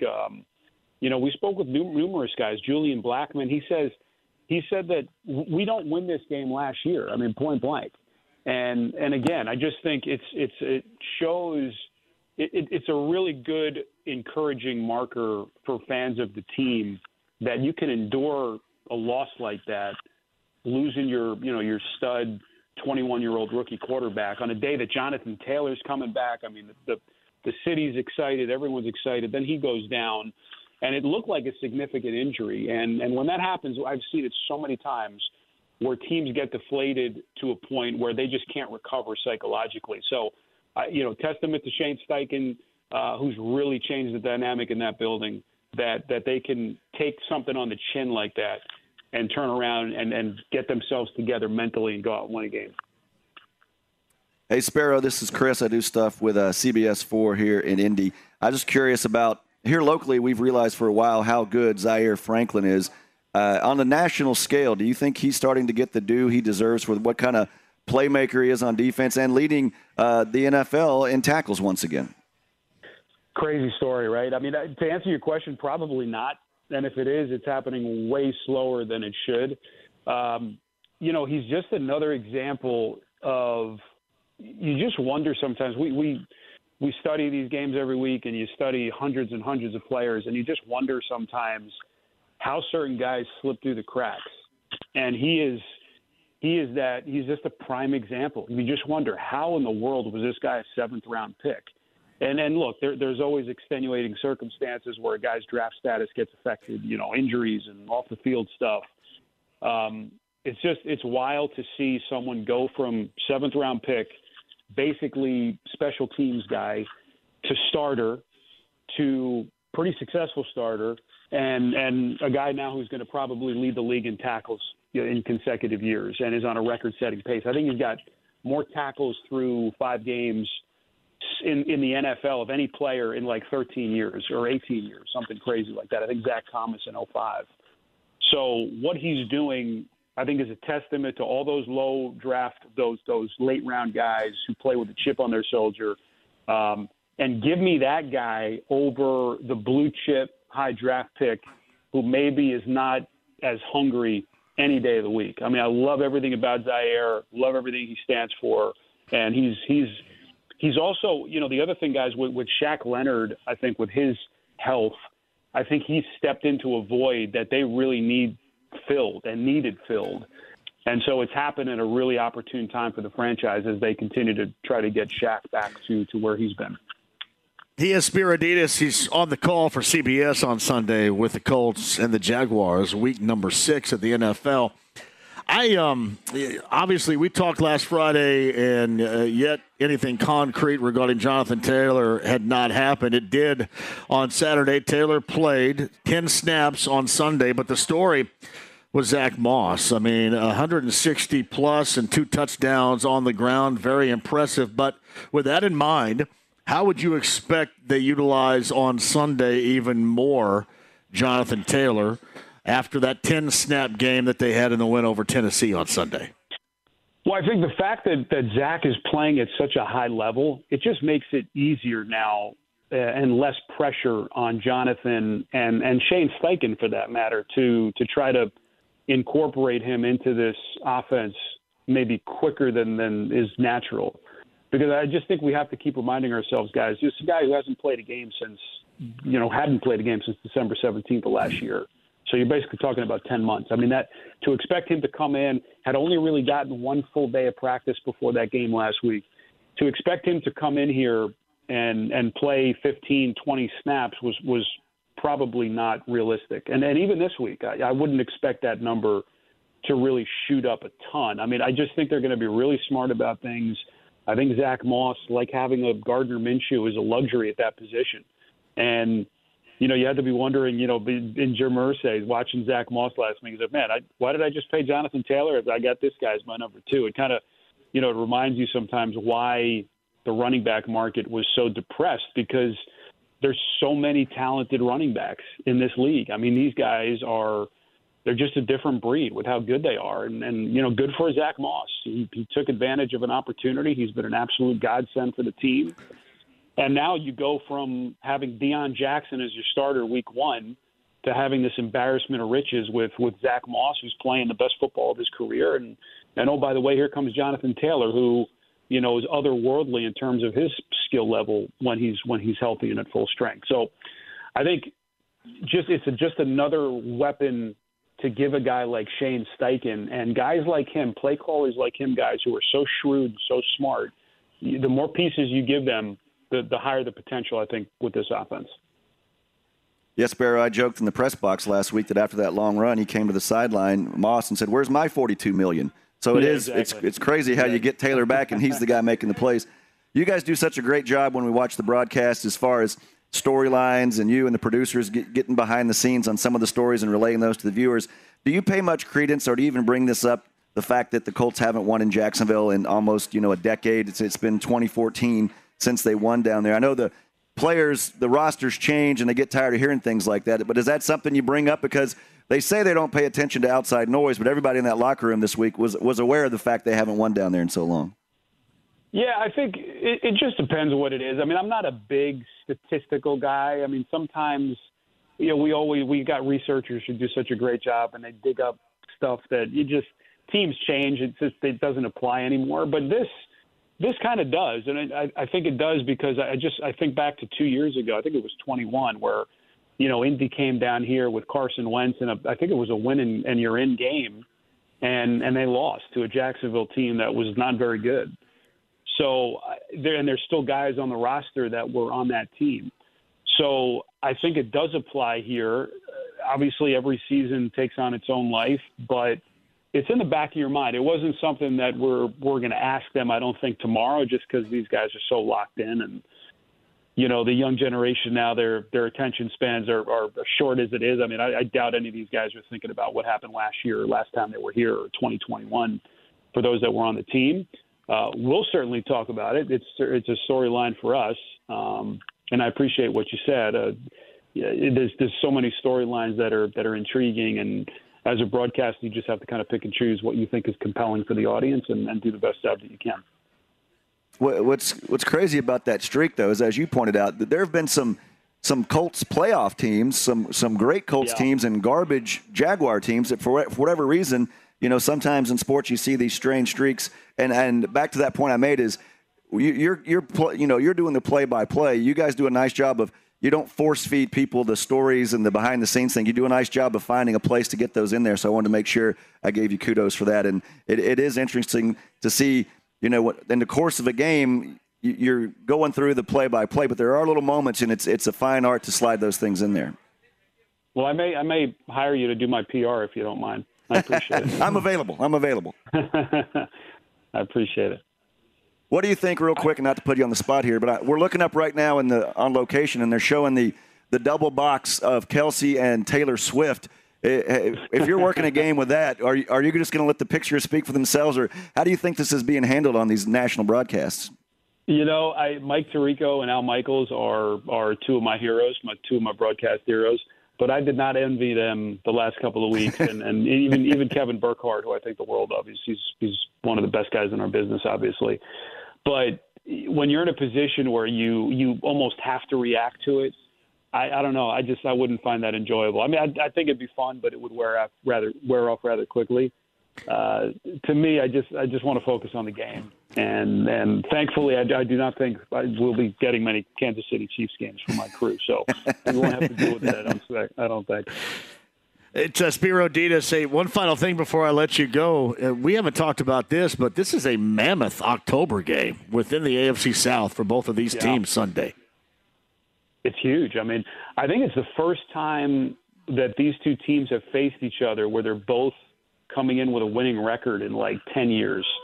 And it feels like because the AFC South is so wide open, every game in this division is huge, and it's kind of fun. My crew's kind of become the AFC South crew at CBS.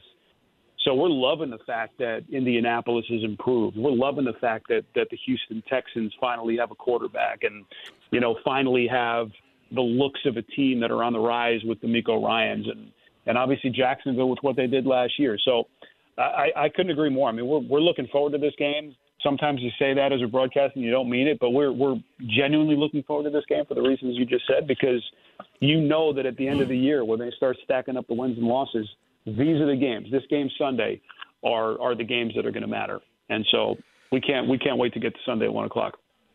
You'll be watching him on CBS. Spero Dedes has got the call, and this is a big one in the AFC South for the Colts and the Jaguars. 1 o'clock coming up on Sunday. Spero's kind enough to join us on the Andy Moore Automotive Group hotline. Hey, back-to-back weeks, man. It's a pleasure. I thank you for coming on here, and here's hoping that the significance of the team stay together, and you can join us even further down the road, Spero. Thank you very much.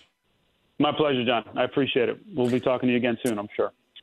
Yeah, have a great broadcast. Spero Dedes is a great dude right there, Chris, on the Andy Moore Automotive Group hotline. And to your point, the reason this game's so big, not only the winner sole possession of first, if the Colts lose this one, they've lost the tiebreaker. Yeah. They got to finish a game better than Jacksonville, and it'll be a game back already. So huge implications. Today is Friday the 13th. You just now noticed that here at about 5 o'clock? I did. Well done. Friday well done, the 13th. Is that meaningful for you at all? People our age, we remember when that would spook you out just based on the series. But I don't think, I don't anticipate, let me knock on wood, any bad luck. Let's hope for the best here. I don't think that's, maybe wood right here. Well, okay then. Well, hello. All right then. Nah, I was just thinking about that too. In terms of the original, the greatest, which I love, Friday the 13th, a film from 1980.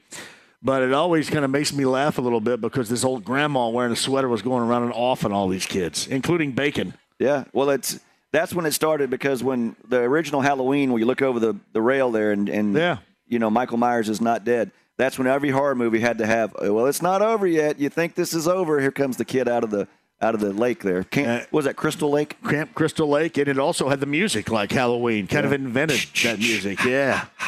So, Hagan right there doing some sound effects. Quick break, we'll come back. We got your chance at Colts tickets. I do not want you to go anywhere if you're listening, watching, and participating, but certainly if you have to go someplace, make it Walk Ons downtown with a great food, South Meridian, and ice cold Bud Light on a Bud Light Blue Friday. We're back with you next. 93.5, 107.5 The Fan. Now, was this great, by the way, Friday the 13th, live in Walk Ons, Bud Light Blue Friday downtown. Was this great because it told you that something was coming? Or was it bad because it would take away a little bit of the suspense? Because when this music started, much like in Halloween, in the background, you knew somebody was about ready to bite it. I think the way it is now, when you go to these horror movies, it's just jump scares. Like, out of nowhere, something will happen real quick. But back then, the music, I equate that music to like you're going up the hill on the roller coaster, you know, and you then you get to the top and you get the drop. So when you'd hear that or hear the Michael Myers music, you'd be like, okay, that's getting you like, okay, something bad's about to happen. So you tense up and wait, and then there's the moment of impact, if you will. I liked it. It was different at the time, and it wasn't like the typical music you had heard in other movies, like suspense movies. It was just a great time to be going to movies and watching movies on HBO and Cinemax because I love it. You could watch them over and over again, and you would know something was coming, and then you can never recreate that first time you saw one of those movies and like, okay, they got him, he's dead. No, he's not dead. Here he comes again. So there's actually a new movie out that kind of it's called Totally Dead. It's called Totally Killer. Yeah, it's on Prime right now. Came out last week, and it has it's like Back to the Future meets a slasher movie. Okay. So you got to see it. It's really good. They do it pretty well too. It's good stuff. My favorite of the series though was 2. I like 2, and that was Jason Voorhees. He didn't get the hockey mask until 3. You didn't like Jason Goes to Space or Jason Goes to Jason Takes Manhattan? Yeah. Not really. No. Well, I liked it when I think I stopped at the final chapter. I just liked that he defended his turf to begin with. It was just don't come here, okay? How hard is it not to come to Camp Crystal Lake, and how many idiots are going to continue to go there? Let me hold on a second. I can't see. I'm going to stand right in front of this bullseye on the archery range here. Surely nothing bad is going to happen to me. Hey, wait a minute. I can't see. Don't go to Haddonfield on Halloween. Wait a minute. We're going to go upstairs and have some heeing and sheeing going on, all right? You know what's going to happen after that. Hey, Kevin Bacon, even though he got off in the original, he had some heeing and sheeing, and he smoked a doob before he got off. So really, and he got trampled in Animal House. This guy, he's been in every movie since the 1970s. It's been but John, John Carpenter ties to Bowling Green, Kentucky, where I used to work. Yeah. And so all those street names in Halloween are street names from Bowling Green and little towns, Smith's Grove and things like that. Those are things that from his time in Bowling Green, Kentucky. No, really now. Yeah. That's good.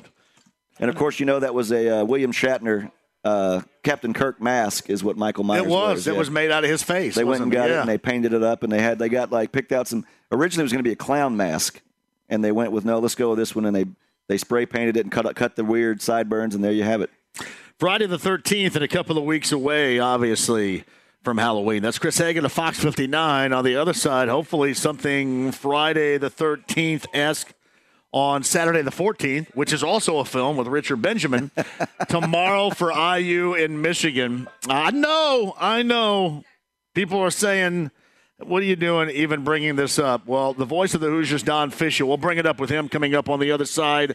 We'll dive back into the matchup with the Colts and the Jaguars coming up this weekend as well with Justin Dunk, who's going to join us from the Believe Podcasting Network. That's in the 5 o'clock hour as well. It's a busy show. We've got tickets for you on a Bud Light Blue Friday and the great food downtown at Walk On South Meridian.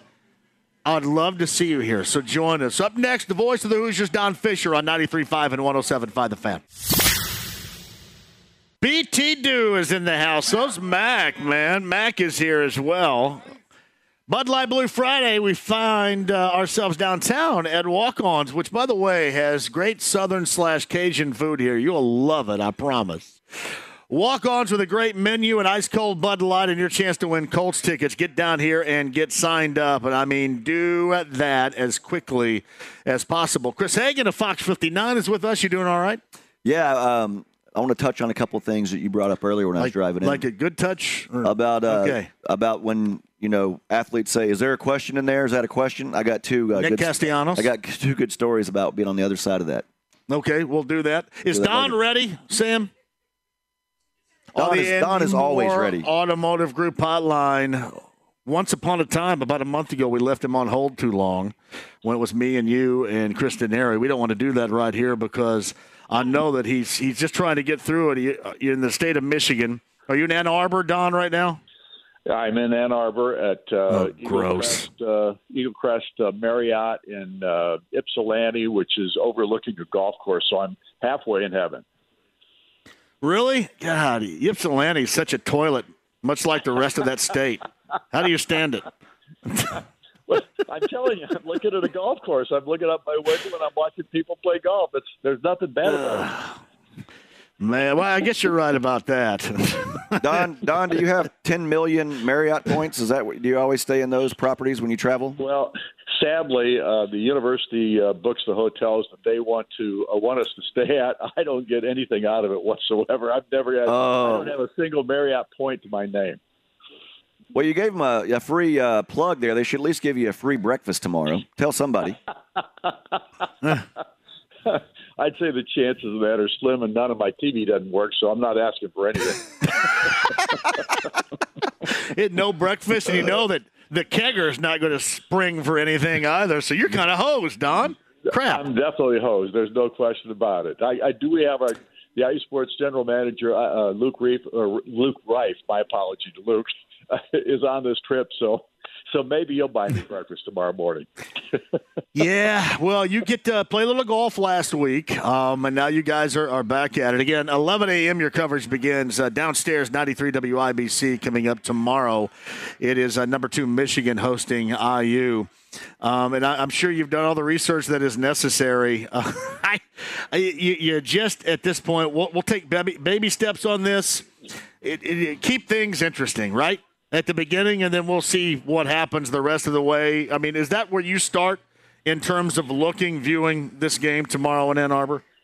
Well, here's the thing from my perspective, John. My hope is that Indiana comes out after a bye week. I know they got 2 or 3 players maybe back this week that they didn't have the previous couple of weeks.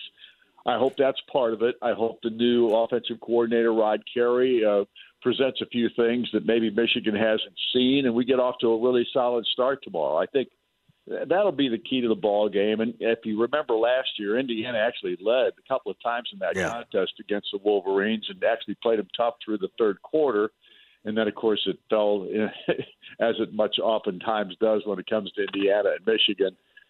In the fourth quarter, they end up with a couple of touchdowns that seal the game away. But I guess in this rivalry that Indiana's had over the last few years, and you could say this, that Michigan's won 26 of the last 27 meetings between these two teams, but the last time Indiana won was just 2020, and that was, of course, the COVID year, which Indiana knocked them off that particular season, which was really special in the sense that Indiana had won for a long time. So this is and here's the truth of the matter, John. Right now, you can't expect a lot different from what we're going to see from this Indiana football team, but perhaps the play calling changes a little bit, and that helps. And hopefully this team gets off to a solid start in the game and plays competitively throughout. That's what I'm looking for. I'm a realist, as you know, John. I'm not going to sit here and start talking upsets and all those kinds of things because this team is ranked number 2 in the country, and their defense is as good as anybody's. In fact, they're leading the country in scoring defense right now. They're just the teams have averaged about 6.5 points a ball game against them so far in 6 games. So this is a game that Indiana just has to compete in, and I hope can play them tough. Fish, it's always, when you have a change at the top, say a head coach midseason, that's one thing. But I think it's even more interesting when you change a coordinator. And so, 2 weeks to prepare. You make the change pretty early off going into the bye. What could you do this deep into the season, though, when you start thinking about a new coordinator? Is it the same plays? Are they just changing the play calls? Are there new packages installed? Well, what do you anticipate seeing different with Rod running the show? I know what Rod said in his press conference last Wednesday is this. I'm going to try and simplify this thing as best I can. Get these guys to understand that repetitions is the key at this point, and we're going to do the things that we've had success at doing so far this year. When we played well, we're going to try to do those things more and more. We're going to try and do more of the positives and kind of leave the negatives on the sideline if we can. And that's what I'm anticipating. I think Rod will try to simplify it a little bit. You can't change the scheme at this point. This is a team that's based on whatever scheme that Walt Bell was working on at the beginning of the season. They're going to have to play that way. You can't learn a whole bunch of new plays in a short amount of time. So I guess the key here is what Rod said in his press conference. We're going to try and simplify it a little bit, maybe just take the things that we've been good at and what we've done and had success at and try to utilize those as much as we possibly can. So Don Fischer, voice of the Hoosiers, IU Michigan, tomorrow 11 a.m. on 93 WIBC. Your coverage begins. What are some of the things you have seen offensively that Rod Carey has to be able to work with and play off of to try to create, certainly a level of production from an offense that more times than not this season has struggled? Well, I think the key here is the quarterback. And Taven Jackson has had moments when he's really looked good this year. He's had other moments where he's not played as well. But I don't think there's any question that he is the guy that will start this ball game. I don't think there's any controversy at this point in the season. I think Taven will be in there until he proves he can't be the guy. And I think he's a talented kid. I think right now the key is to keep it simple for him as well. Try to allow him to do the things that he's best at and try to take away the things that he's not as good at right now. And as everybody knows, at the beginning of this season, we talked about it ad nauseum. 2 redshirt freshmen vying for the quarterback spot is not a good thing. It's just not, because these are young guys. They haven't been through it. And even though they've played 5 or 6 games now at this point in the season, they're still really young and inexperienced, and they're going to make some mistakes. So you've got to be able to overcome them. What I do hope to see is I hope to see this team run the football better than they have up to this point, because if they can't, then it's going to all be on the quarterback, and you know what teams are going to do. They're going to go after him like there's nothing. They're literally going to try to make him make mistakes, and we've seen that that's the case here in the last couple of ball games. Fish, I know you're laser focused on what you have in front of you in the IU program. I'm just curious if you pay attention to anything that Michael Penix Jr. is doing out there in Washington, and, of course, some memorable moments as a Hoosier, but now out there firmly in the Heisman race and got his team in the top 10 with a huge game this weekend. Yeah, there's no question this young man has flourished under Kalen DeBoer's tutelage as the offensive coordinator and the quarterback coach, and now the head coach at Washington. When he's had Kalen DeBoer around him, he has just absolutely been special. There's no question about that. He's a young man that struggled his last year here at Indiana, and he could not stay healthy in any of the seasons that he played for IU. He barely made it through half his ball games each of the 3 seasons that he was at Indiana, and that's just a shame in itself.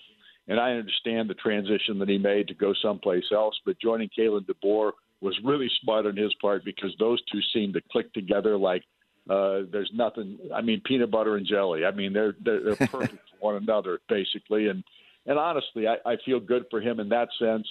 His final year here just started out as a disaster. You'll remember in that opening game against Iowa with 3 interceptions. In fact, I think his first throw in the ball game was picked and went for a touchdown. So, those are the negative things. The positives are that this young man now has got everybody excited about the possibility of a Heisman award. And in fact, I saw just briefly today, I just turned the TV on when I got in my room, and there's Pat McAfee's show is on, and he's got a Penix for Heisman sweatshirt on.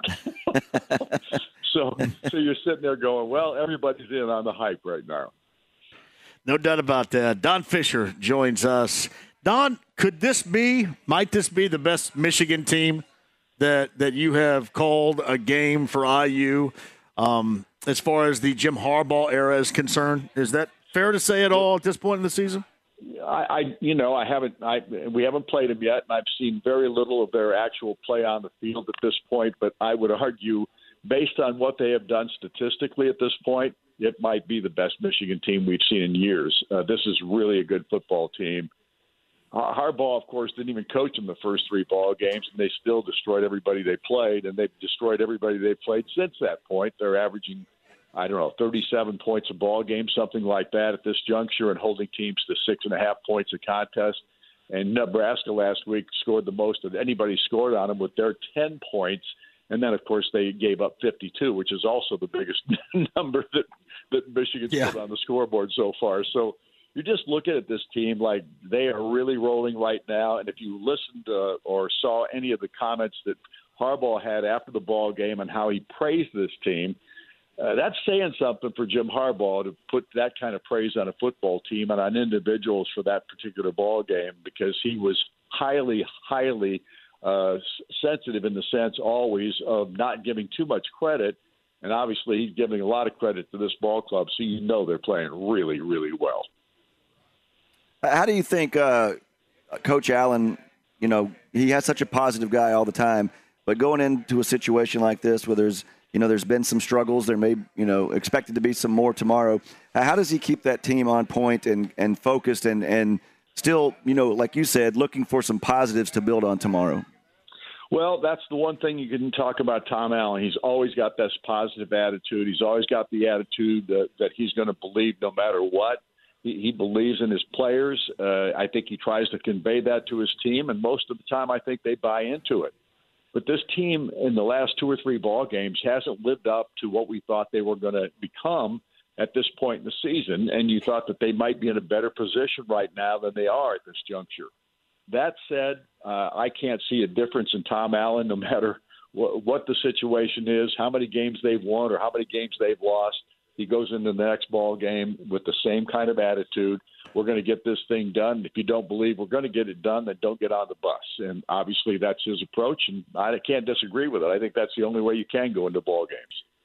Lisa, voice of the Hoosiers, Don Fischer again. IU, Michigan, and Ann Arbor coming up tomorrow. 11 a.m. coverage begins, 93 WIBC. Does it matter at all at this point? I mean, you look at it and you go, wow, number 2 Michigan. Well, that stinks coming out of a bye week, and a team that has changed over its offensive coordinator and is looking for so many answers right now. Does it really matter at all if it's Michigan or, if it were Rutgers, a better team, a team that's not as good? Does any of that matter, Don, at this point to you? It does to me. I mean, honest to goodness, we wish they were playing Illinois or Purdue or anybody else right now other than Michigan, just because of what Michigan's been able to do up to this juncture. Sure. But, the facts are what they are, and Indiana's playing Michigan tomorrow, and there's nothing we can do about that except go out there and hopefully watch a team compete like crazy and give themselves a chance to win the ball game. Well, what's crazy is, you've played Ohio State, you played, lost to Maryland, lost to Louisville, and those teams you add in tomorrow, Michigan. These teams are like 20-1 overall. It's been a difficult schedule no matter how you look at it. And then I think if you could have gotten that game against Louisville, you'd be feeling a lot better about things right now, sitting there at 3-2. But obviously, year in year out, you're in the Big Ten. The way that it's very top heavy, this schedule coming out of the gate, isn't it? Yeah, there's no question. And with Indiana, it seems like that every year. Because you're always playing Michigan, you're always playing Ohio State, you're always playing Penn State, you're always playing Michigan State. I mean, you just go down the list. And Michigan State might even be vulnerable this year like they were a year ago because of the struggles that they're having with their coaching situation at Michigan State. I guess we could always say that there's a team worse than Indiana in regard to how people are thinking about when you look at the Spartans on Saturday because, man, you talk about a team that's got all kinds of controversial things going on. Hey, Don, I just think about the last time out prior to the bye week. We didn't talk at length at all really last week about this. We spent more time about IU and Kentucky in basketball. But it was just Maryland. It's one thing to have a team beat you as soundly as they did, but until they pulled their frontline guys, IU unfortunately was not even close to being competitive, and that's probably what bums me out more than anything else. Well, and I'll agree with you, John, on that. And the reason I would agree is because I did not think Indiana's defense showed up 2 weeks ago. Yeah, I thought that was the most disappointing aspect of that game. Granted, Talia is really a good quarterback. Tagovailoa, a terrific quarterback, but Indiana put no pressure on him. He didn't have any pressure all day long. He was able to find receivers open all day long. Indiana makes mistakes early on in the ball game that really cost them and kind of set the tone for the whole ball game. But it was the defensive giving up big plays throughout that contest that really concerned me more than anything, because if we thought what we thought early on was that the defense would probably carry us while the redshirt freshman would get his feet under him a little bit, that certainly has not been the case now in the last couple of ball games. Well, Fish, I know you'll bring your A game no matter what the pontificators say about the game, the point spread, all that nonsense. I just feel bad that on this Friday the 13th, you're without a television set in your hotel room. Yeah, the TV is on, but it's not working. That's like JMV. He's always on, but he's never working. Yeah, I think about two-thirds of the stations are scrambled, and then 1/3 that aren't is like PBS and all that crap. So,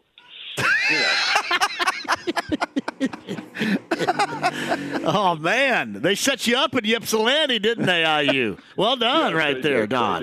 They're doing it. They're doing it to me. But you know what? I'm still sitting here basking in the Eagles concert this past Tuesday. It was absolutely incredible.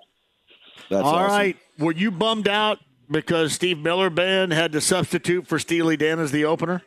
No, my wife was bummed out about it, though, because Steely Dan is her all-time favorite group, no question about that. And the Eagles are my all-time favorite group, so I wasn't bummed at all. No, and I'd heard that was a back-to-back thing, both Monday and Tuesday earlier this week at Gainbridge Fieldhouse. Was there a song, performance-wise, that you liked more than anything else in that Eagles show? Absolutely, every song that they played, and I'm not kidding you on this. And I'm a big fan of the Eagles. I always have been. Probably my favorite all-time group, along with Earth, Wind, and Fire. But no question, every song that they sang, and Vince Gill had taken the place of Fry, who had passed away. But Vince Gill was absolutely incredible. And I'm telling you, the concert itself was the best concert I've ever seen. And I've only said that about 3 concerts I've ever seen, and the Eagles have had 2 of them. So that tells you something. Now, Fish, when you're at the concert and you're enjoying all these great songs they have, are you a sing-along guy, or are you just kind of a stand there and listen guy? Are you standing up? What is your concert protocol? My concert protocol is to sing along with every single song. I don't know half the words to any of the songs, but I fake it like crazy. I'm really good at that. And can you imagine just like every white man in the country? Can you imagine, though, you're at the Eagles concert and you hear a guy singing behind you? That sounds like Don Fischer. And you look back and there's Fish. He's singing Hotel California. That would be great. On a dark desert highway. Right there. No, I love those guys. I really do, and they were fantastic. I'm not kidding you. I don't know that anybody that went to that concert wouldn't tell you exactly the same thing. No. And was there – see, Hagan and I, this was probably – how many years ago did we see Steely Dan? About 10 years ago. And Walter Becker was still alive when we went about 10 years ago. And the older generation of folks kind of sparked up, if you know what I mean. A little marijuana inside the Mirror, Don, when we were there 10 years ago. Did you smell any of that sticky icky going on in Gainbridge Fieldhouse? I did not. Oh, and wow. Here's what I will tell you. Here's the other thing I would tell you. Don Henley came out at the very beginning and spoke to the crowd, and he said, I just want people here in Indianapolis to know that this venue in a building this size has the best acoustics of any building in the country of this size, any place we play. And I can honestly vouch for that. That is absolutely true. Nah, and you know what, Don, it didn't used to be that way.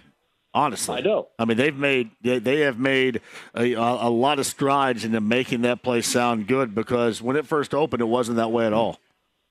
No, and I can tell you, I've seen their concerts. I think I saw the 2015 concert that they did in Gainbridge, and I thought it was good then, but this was even better. I mean, it was fantastic. Fish, you said 2 of your 3 favorite were Eagles. What was the other one that was your favorite concert? Oh, Earth, Wind, and Fire, of course. Oh, yeah. There you go. That it is right nice. there. Now, when did you see Earth, Wind, and Fire? Mirage Shrine.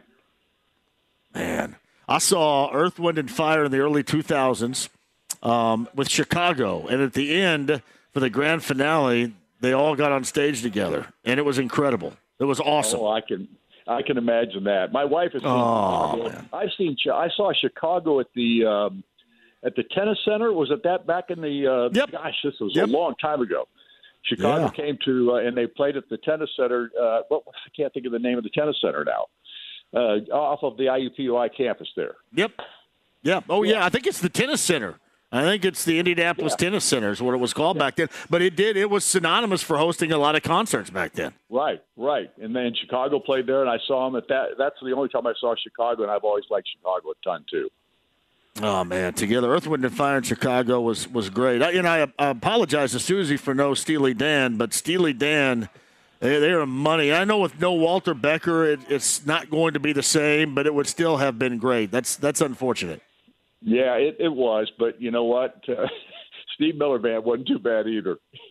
No. I mean, what is he, 80 years old, and he still gets it done? Let me tell you, he's a crusty old dude, but he gets it done.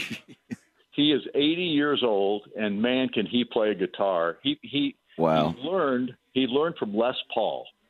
He's from Milwaukee, and he learned from Les Paul. He was a kid, I guess maybe 8 or 9, and his dad took him to a Les Paul concert or something. And he got to meet Les Paul. His dad knew Les Paul. Anyway, long story short, Steve Miller. He plays banjo. Yeah, exactly, the banjo. But this guy can play guitar like nobody I've ever seen. I mean, there are a lot of great guitarists. Joe Walsh, of course, is unbelievable. And the guy that they have, what was his name? Stuart Schmidt? Timothy B. Schmidt. Timothy B. Yeah. Yeah. Anyway, he's an incredible guitar player. I mean, golly, these guys are so good. It's just amazing to me. It's another tequila sun. I know you're singing that out loud right at the beginning of that song right there. I sing them all out loud, boys. My wife doesn't like it, but I do. Oh, man. Sound great right there. Hey, that's going to get you primed, man. You don't need any TV tonight. You can just play back in your memory earlier this week at Cambridge Fieldhouse. Good. I didn't think about doing that, but I probably will tonight. Man, tell Kegger or somebody or whoever's on that trip to get you a TV. Damn. I mean, what's the guy got to do for a TV here? That's been doing play-by-play for your school since '74. Come on. After we get done with the meal, I have no idea what I'm going to do, but I may have to go to bed early for a change. Yeah, believe me, I'm sure everybody in Ypsilanti has already decided to turn the lights off well before you go to bed up there, Don. I'm sure. So, Ypsilanti, Michigan. Good Lord. I'd rather sleep out in the rest stop, I think. Wouldn't you? Come on, Ypsilanti. Yuck. I'm just telling you, this golf course is right outside my window. I'm looking right at it. It's beautiful. Oh, all right, Tim. I will be listening tomorrow. I have the only good-looking hotel window in the country right here in Ypsilanti right now. I'm sure they knew who you were, probably actually cleaned it for the first time since 1984. Good job. I love Michigan, Don. I love it so. I know it, buddy. I will be listening tomorrow morning, 11 a.m. Downstairs on 93 WIBC, and the IU Network's got you covered tomorrow with Don and Rhett and the gang, and John. Should be a great time. Don, I appreciate you, man. Have a great broadcast. See you, Fish. Thanks for having me, guys. Appreciate it. See you. Don Fischer, voice of the Hoosiers, big Eagles fan right there. You're at the concert and you hear behind you, on a dark desert highway, cool wind in my hair. You didn't want to do that in front of him, did you? I had it cocked and locked, but I'm like, warm smell of colitas rising up through the air. Can you do Desperado? Can you look back and you're like, this guy sounds like that. It is Don Fischer. Don's in full throat. Oh, man. I love going to see Steely Dan when we did, though. You know what? I actually took Monday off, and I was going to go, and then when Steely Dan wasn't going to be there, they said due to illness. Right. The illness had to be Donald Fagen. It had to be, yeah. You would have found another keyboard player, somebody. He had to be the one. Oh, wow. What? Hey, jump on here, Sam. I didn't know that. What was Donald Fagen hospitalized about? Yeah, so I have the inside scoop because I, too, was actually at the concert. Don Henley says that Fagen was hospitalized, but he said that he'd been out. Steely Dan's off the rest of their October shows, but I think is rejoining in November. Oh, wow. I'll have to do that. I will say this, though. Getting Steve Miller Band to join in that short amount of time like that, that's pretty money right there, honestly. For that type of show, that worked great. Do you think they got him? Was he in Phoenix, Arizona, or was he in Tacoma? Mm-hmm. Was he in Philadelphia? He was standing on a corner in Winslow, Arizona. Atlanta or L.A.? You're mixing your bands. The Winslow, Arizona was Eagles. I know, but I'm Steve Miller was. Show. I went from Phoenix, Arizona, all the way to Tacoma. It is like that was a great. I mean, sometimes they're like, we just won't have an opening act, or we're going to get, who knows who. But a quick question: I heard an ad coming in here for Flock of Seagulls. Yes, are you in? Well, I thought that was supposed to be my show, and I haven't heard yet. I thought with the Mirah Old National Center in the Egyptian Room that I was doing the promotion for that show. Well, I want to go there. Because I mentioned this yesterday. I think Mike Score is still the guy inside. All right, we'll talk about this on the other side. Sam is all over me to hit this break, and he's absolutely right. We'll do that. Look up Mike Score on the Flock of Seagulls because he was in M that did pop music and in Reflex that did the politics of dancing. Some 80s greatness right there. Much like a Bud Light Blue Friday. Walk-Ons downtown. A little bit of Jaguar insight coming up on the other side as well. We've got Colts tickets to give away and great food at Walk-Ons downtown. Bud Light Blue Friday, 93.5, 107.5 The Fan. Shout out to our guy Eddie here at Walk-Ons who's been outstanding. I love this place down here. The menu, I was just looking at the menu. The menu is very Southern and very Cajun. We got Colts tickets to give away on a Bud Light Blue Friday. Chris Hagan of Fox 59 is with us. You being from Alabama, this is right up your alley. Oh, yeah, all day. I was born in Mississippi, but I also grew up in Louisiana and Alabama, so this menu is in my wheelhouse. It's like everywhere down there. All the SEC states I lived in. Mr. Southern. Tennessee, Georgia. You're in the deep South. Yeah.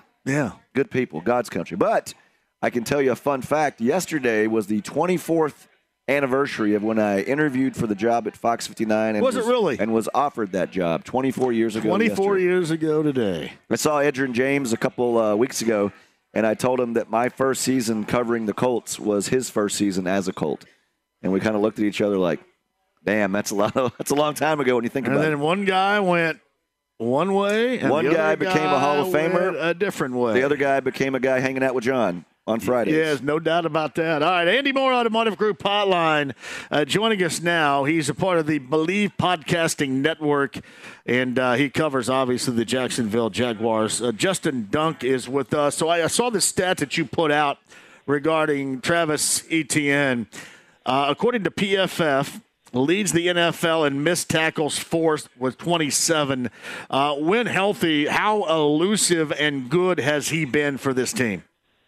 He's been elite, I think you could say. He's in the top 5 in rushing in the NFL with just under 400 yards. He has the second most amount of yards after contact. The first guy in that category is Christian McCaffrey with 357. Etienne Jr. has 308. So this guy's been really good, and he hasn't really had much room from this offensive line that has been shuffled around a little bit with Cam Robinson coming back, and then before that playing 4 games where the interior didn't play very well. So Etienne Jr., even though it's not a crazy eye-popping statistical start, has been really good for the Jags.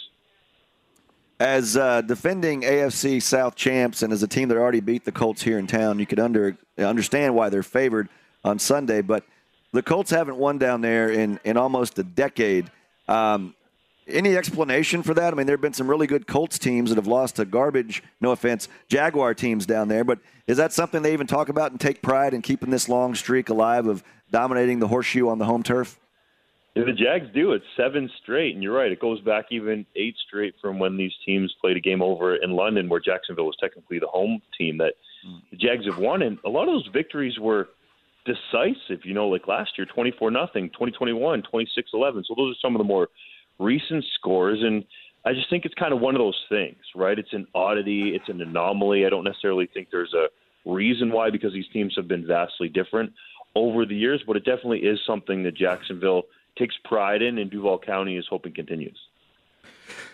Justin, the Colts have a myriad of injuries, although I guess they did get good news within the last hour or so with left tackle Bernard Ryman going to be able to give it a go, and then Kwity Paye on the defensive line side of things going to be able to be good to go as well. We'll get to that coming up in a minute, but the injuries with the Jaguars are interesting. And I don't know how you have this offensively. There are going to be some tremendous missing pieces. We kind of see Zay Jones as one of those guys that could be really tough on the Colts defense in the secondary, in which has not played well so far this season. But what about the Jaguars' offensive line? Looks like it's going into this game rather dinged up as well. It is. Just to touch on Zay Jones really quickly, I think he's a guy that helps this offense be at its best. He had that touchdown, that great grab in week 1 at Lucas Oil Stadium. And then last week had another one. And he's a very comfortable receiver for Trevor Lawrence, a guy that he looks to oftentimes in critical situations or on third down. So he'll be missed. I would look for Jamal Agnew to get a bunch of reps there and potentially Tim Jones sprinkled in as well. And then you mentioned on the offensive line, Walker Little is out. He was the guy that started at left tackle for 4 games until Cam Robinson got back, and everybody in Jacksonville was excited after Robinson got back because they're like, well, we can just kick Walker Little inside. And he started at left guard last week, and they went over the Bills in London, but that didn't last long. He suffered a knee injury in that game, so that means Tyler Shatley is going to start at left guard. He's usually the backup center. He's a guy that can kind of play any of those interior spots in a pinch, and he's been decent. But I think that's a matchup that if you're the Colts, you're looking at and saying, okay, DeForest Buckner lining up over Tyler Shatley is a matchup that we really like. The Colts, as you mentioned, one time played the Jags over in London, and right now this current roster, fresh off a 2-game stretch overseas, they handle their business over there. But do you think there'll be any kind of negative effects of being over there for so long and coming back stateside? And how maybe has the team indicated they're handling that transition of a couple of weeks overseas? I think it's been long enough now that they've been able to get reacclimated to the Eastern time zone. It's a 5-hour difference from where they were in London. And earlier in the week, they kind of took it easier on the players. They didn't really push them to the max. They prioritized the recovery time. So I think earlier in the week, you could hear Trevor Lawrence talk about it, and some of the players say, I feel a little bit sleepy. And I think Trevor Lawrence was going to bed at like 9 o'clock at night, and he said one day he woke up at 5 o'clock in the morning. So I think as the week goes along, that should have played itself out. But that's critical for the Jags. They got to get off to an energetic start after that jet lag. I think that was something that allowed the Bills to get behind over there in London. Jacksonville had been over there for the most part of 10 days before they played Buffalo, and the Bills looked a little sleepy, and Jacksonville took advantage. So the Jags can't let the same thing happen in reverse to them with Indy coming to town. DeForest Buckner is talking about some of the losses he's experienced down there, has been getting off to slow starts, and they're going to try to change that on Sunday. But I know what coaches and players say, it's a long season, it's the biggest game because it's the next game. But when you look at this, really a chance for Jacksonville to kind of put an early stranglehold on this division just into Week 6, because you would have already the head-to-head tiebreaker having swept the Colts. And we see how Houston and Tennessee have had their struggles. I think this is a more important game for the Colts to make sure they at least split the season series. But a lot on the line here for the Jags. Are they talking that up, or are they saying the same things we expect them to say? Yeah, they're kind of saying the same things that you would expect them to say. Doug Peterson doesn't really play up any of those things too much. I think he motivates in a much different way. But it is a big game in the FC South. The Jags are, thinking about being able to create a little bit of distance here and obviously sweep the season series from the Colts. So it's a big one, but the Jags are, doing the cliche thing, treating it like it's the next one. Hey, Justin Dunk is with us, the Believe Podcasting Network on the Andy Moore Automotive Group hotline. We know how the fans up here are viewing this, and really with Anthony Richardson out, there hasn't been much of a fall-off with that with Gardner Minshew in mind. Your fan base knows a great deal about Gardner Minshew from the past.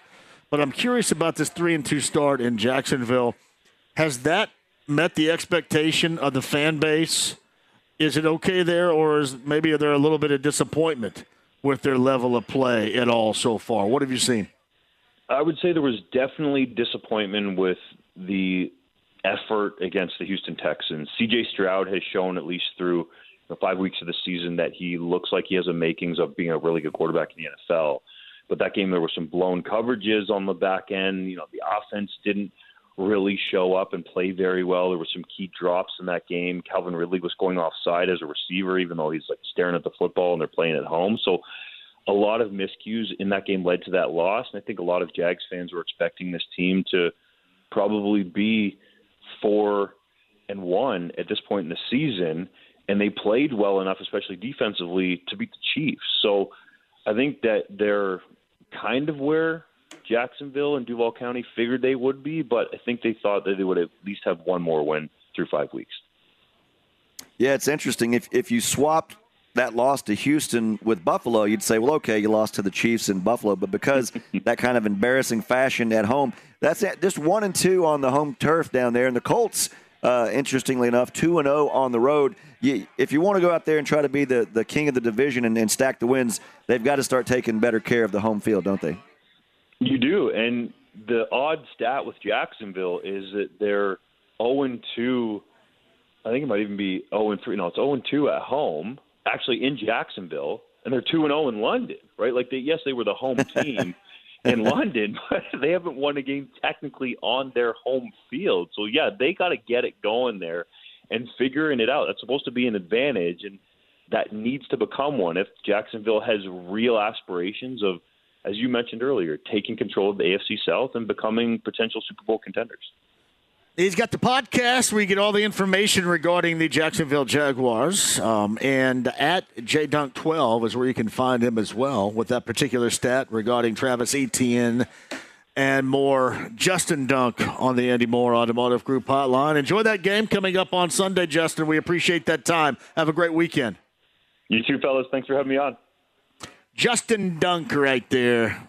The Etienne thing kind of got lost, I think, Chris, in the shuffle of all the conversations we had this week about who's going to be able to play, and Minshew in for Richardson, and Calvin Ridley, and now his first 5 games with the Jacksonville Jaguars. Their 2 wins over in London, but Etienne has been really good for that team so far. It's fantasy football players are well aware of that and talking that up. What I'm curious about, as far as you talk about players and their mindset, what will it be like for Minshew?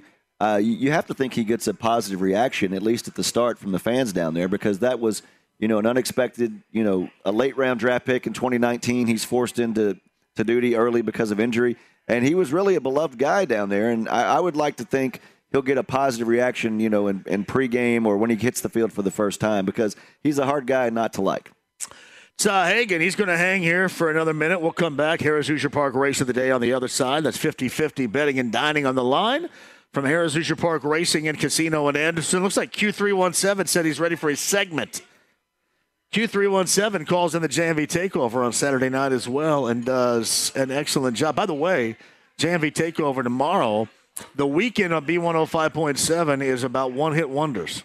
Now, they go in to like this era of it, and the past 10 years, past 20 years, I don't do that. But one-hit wonders.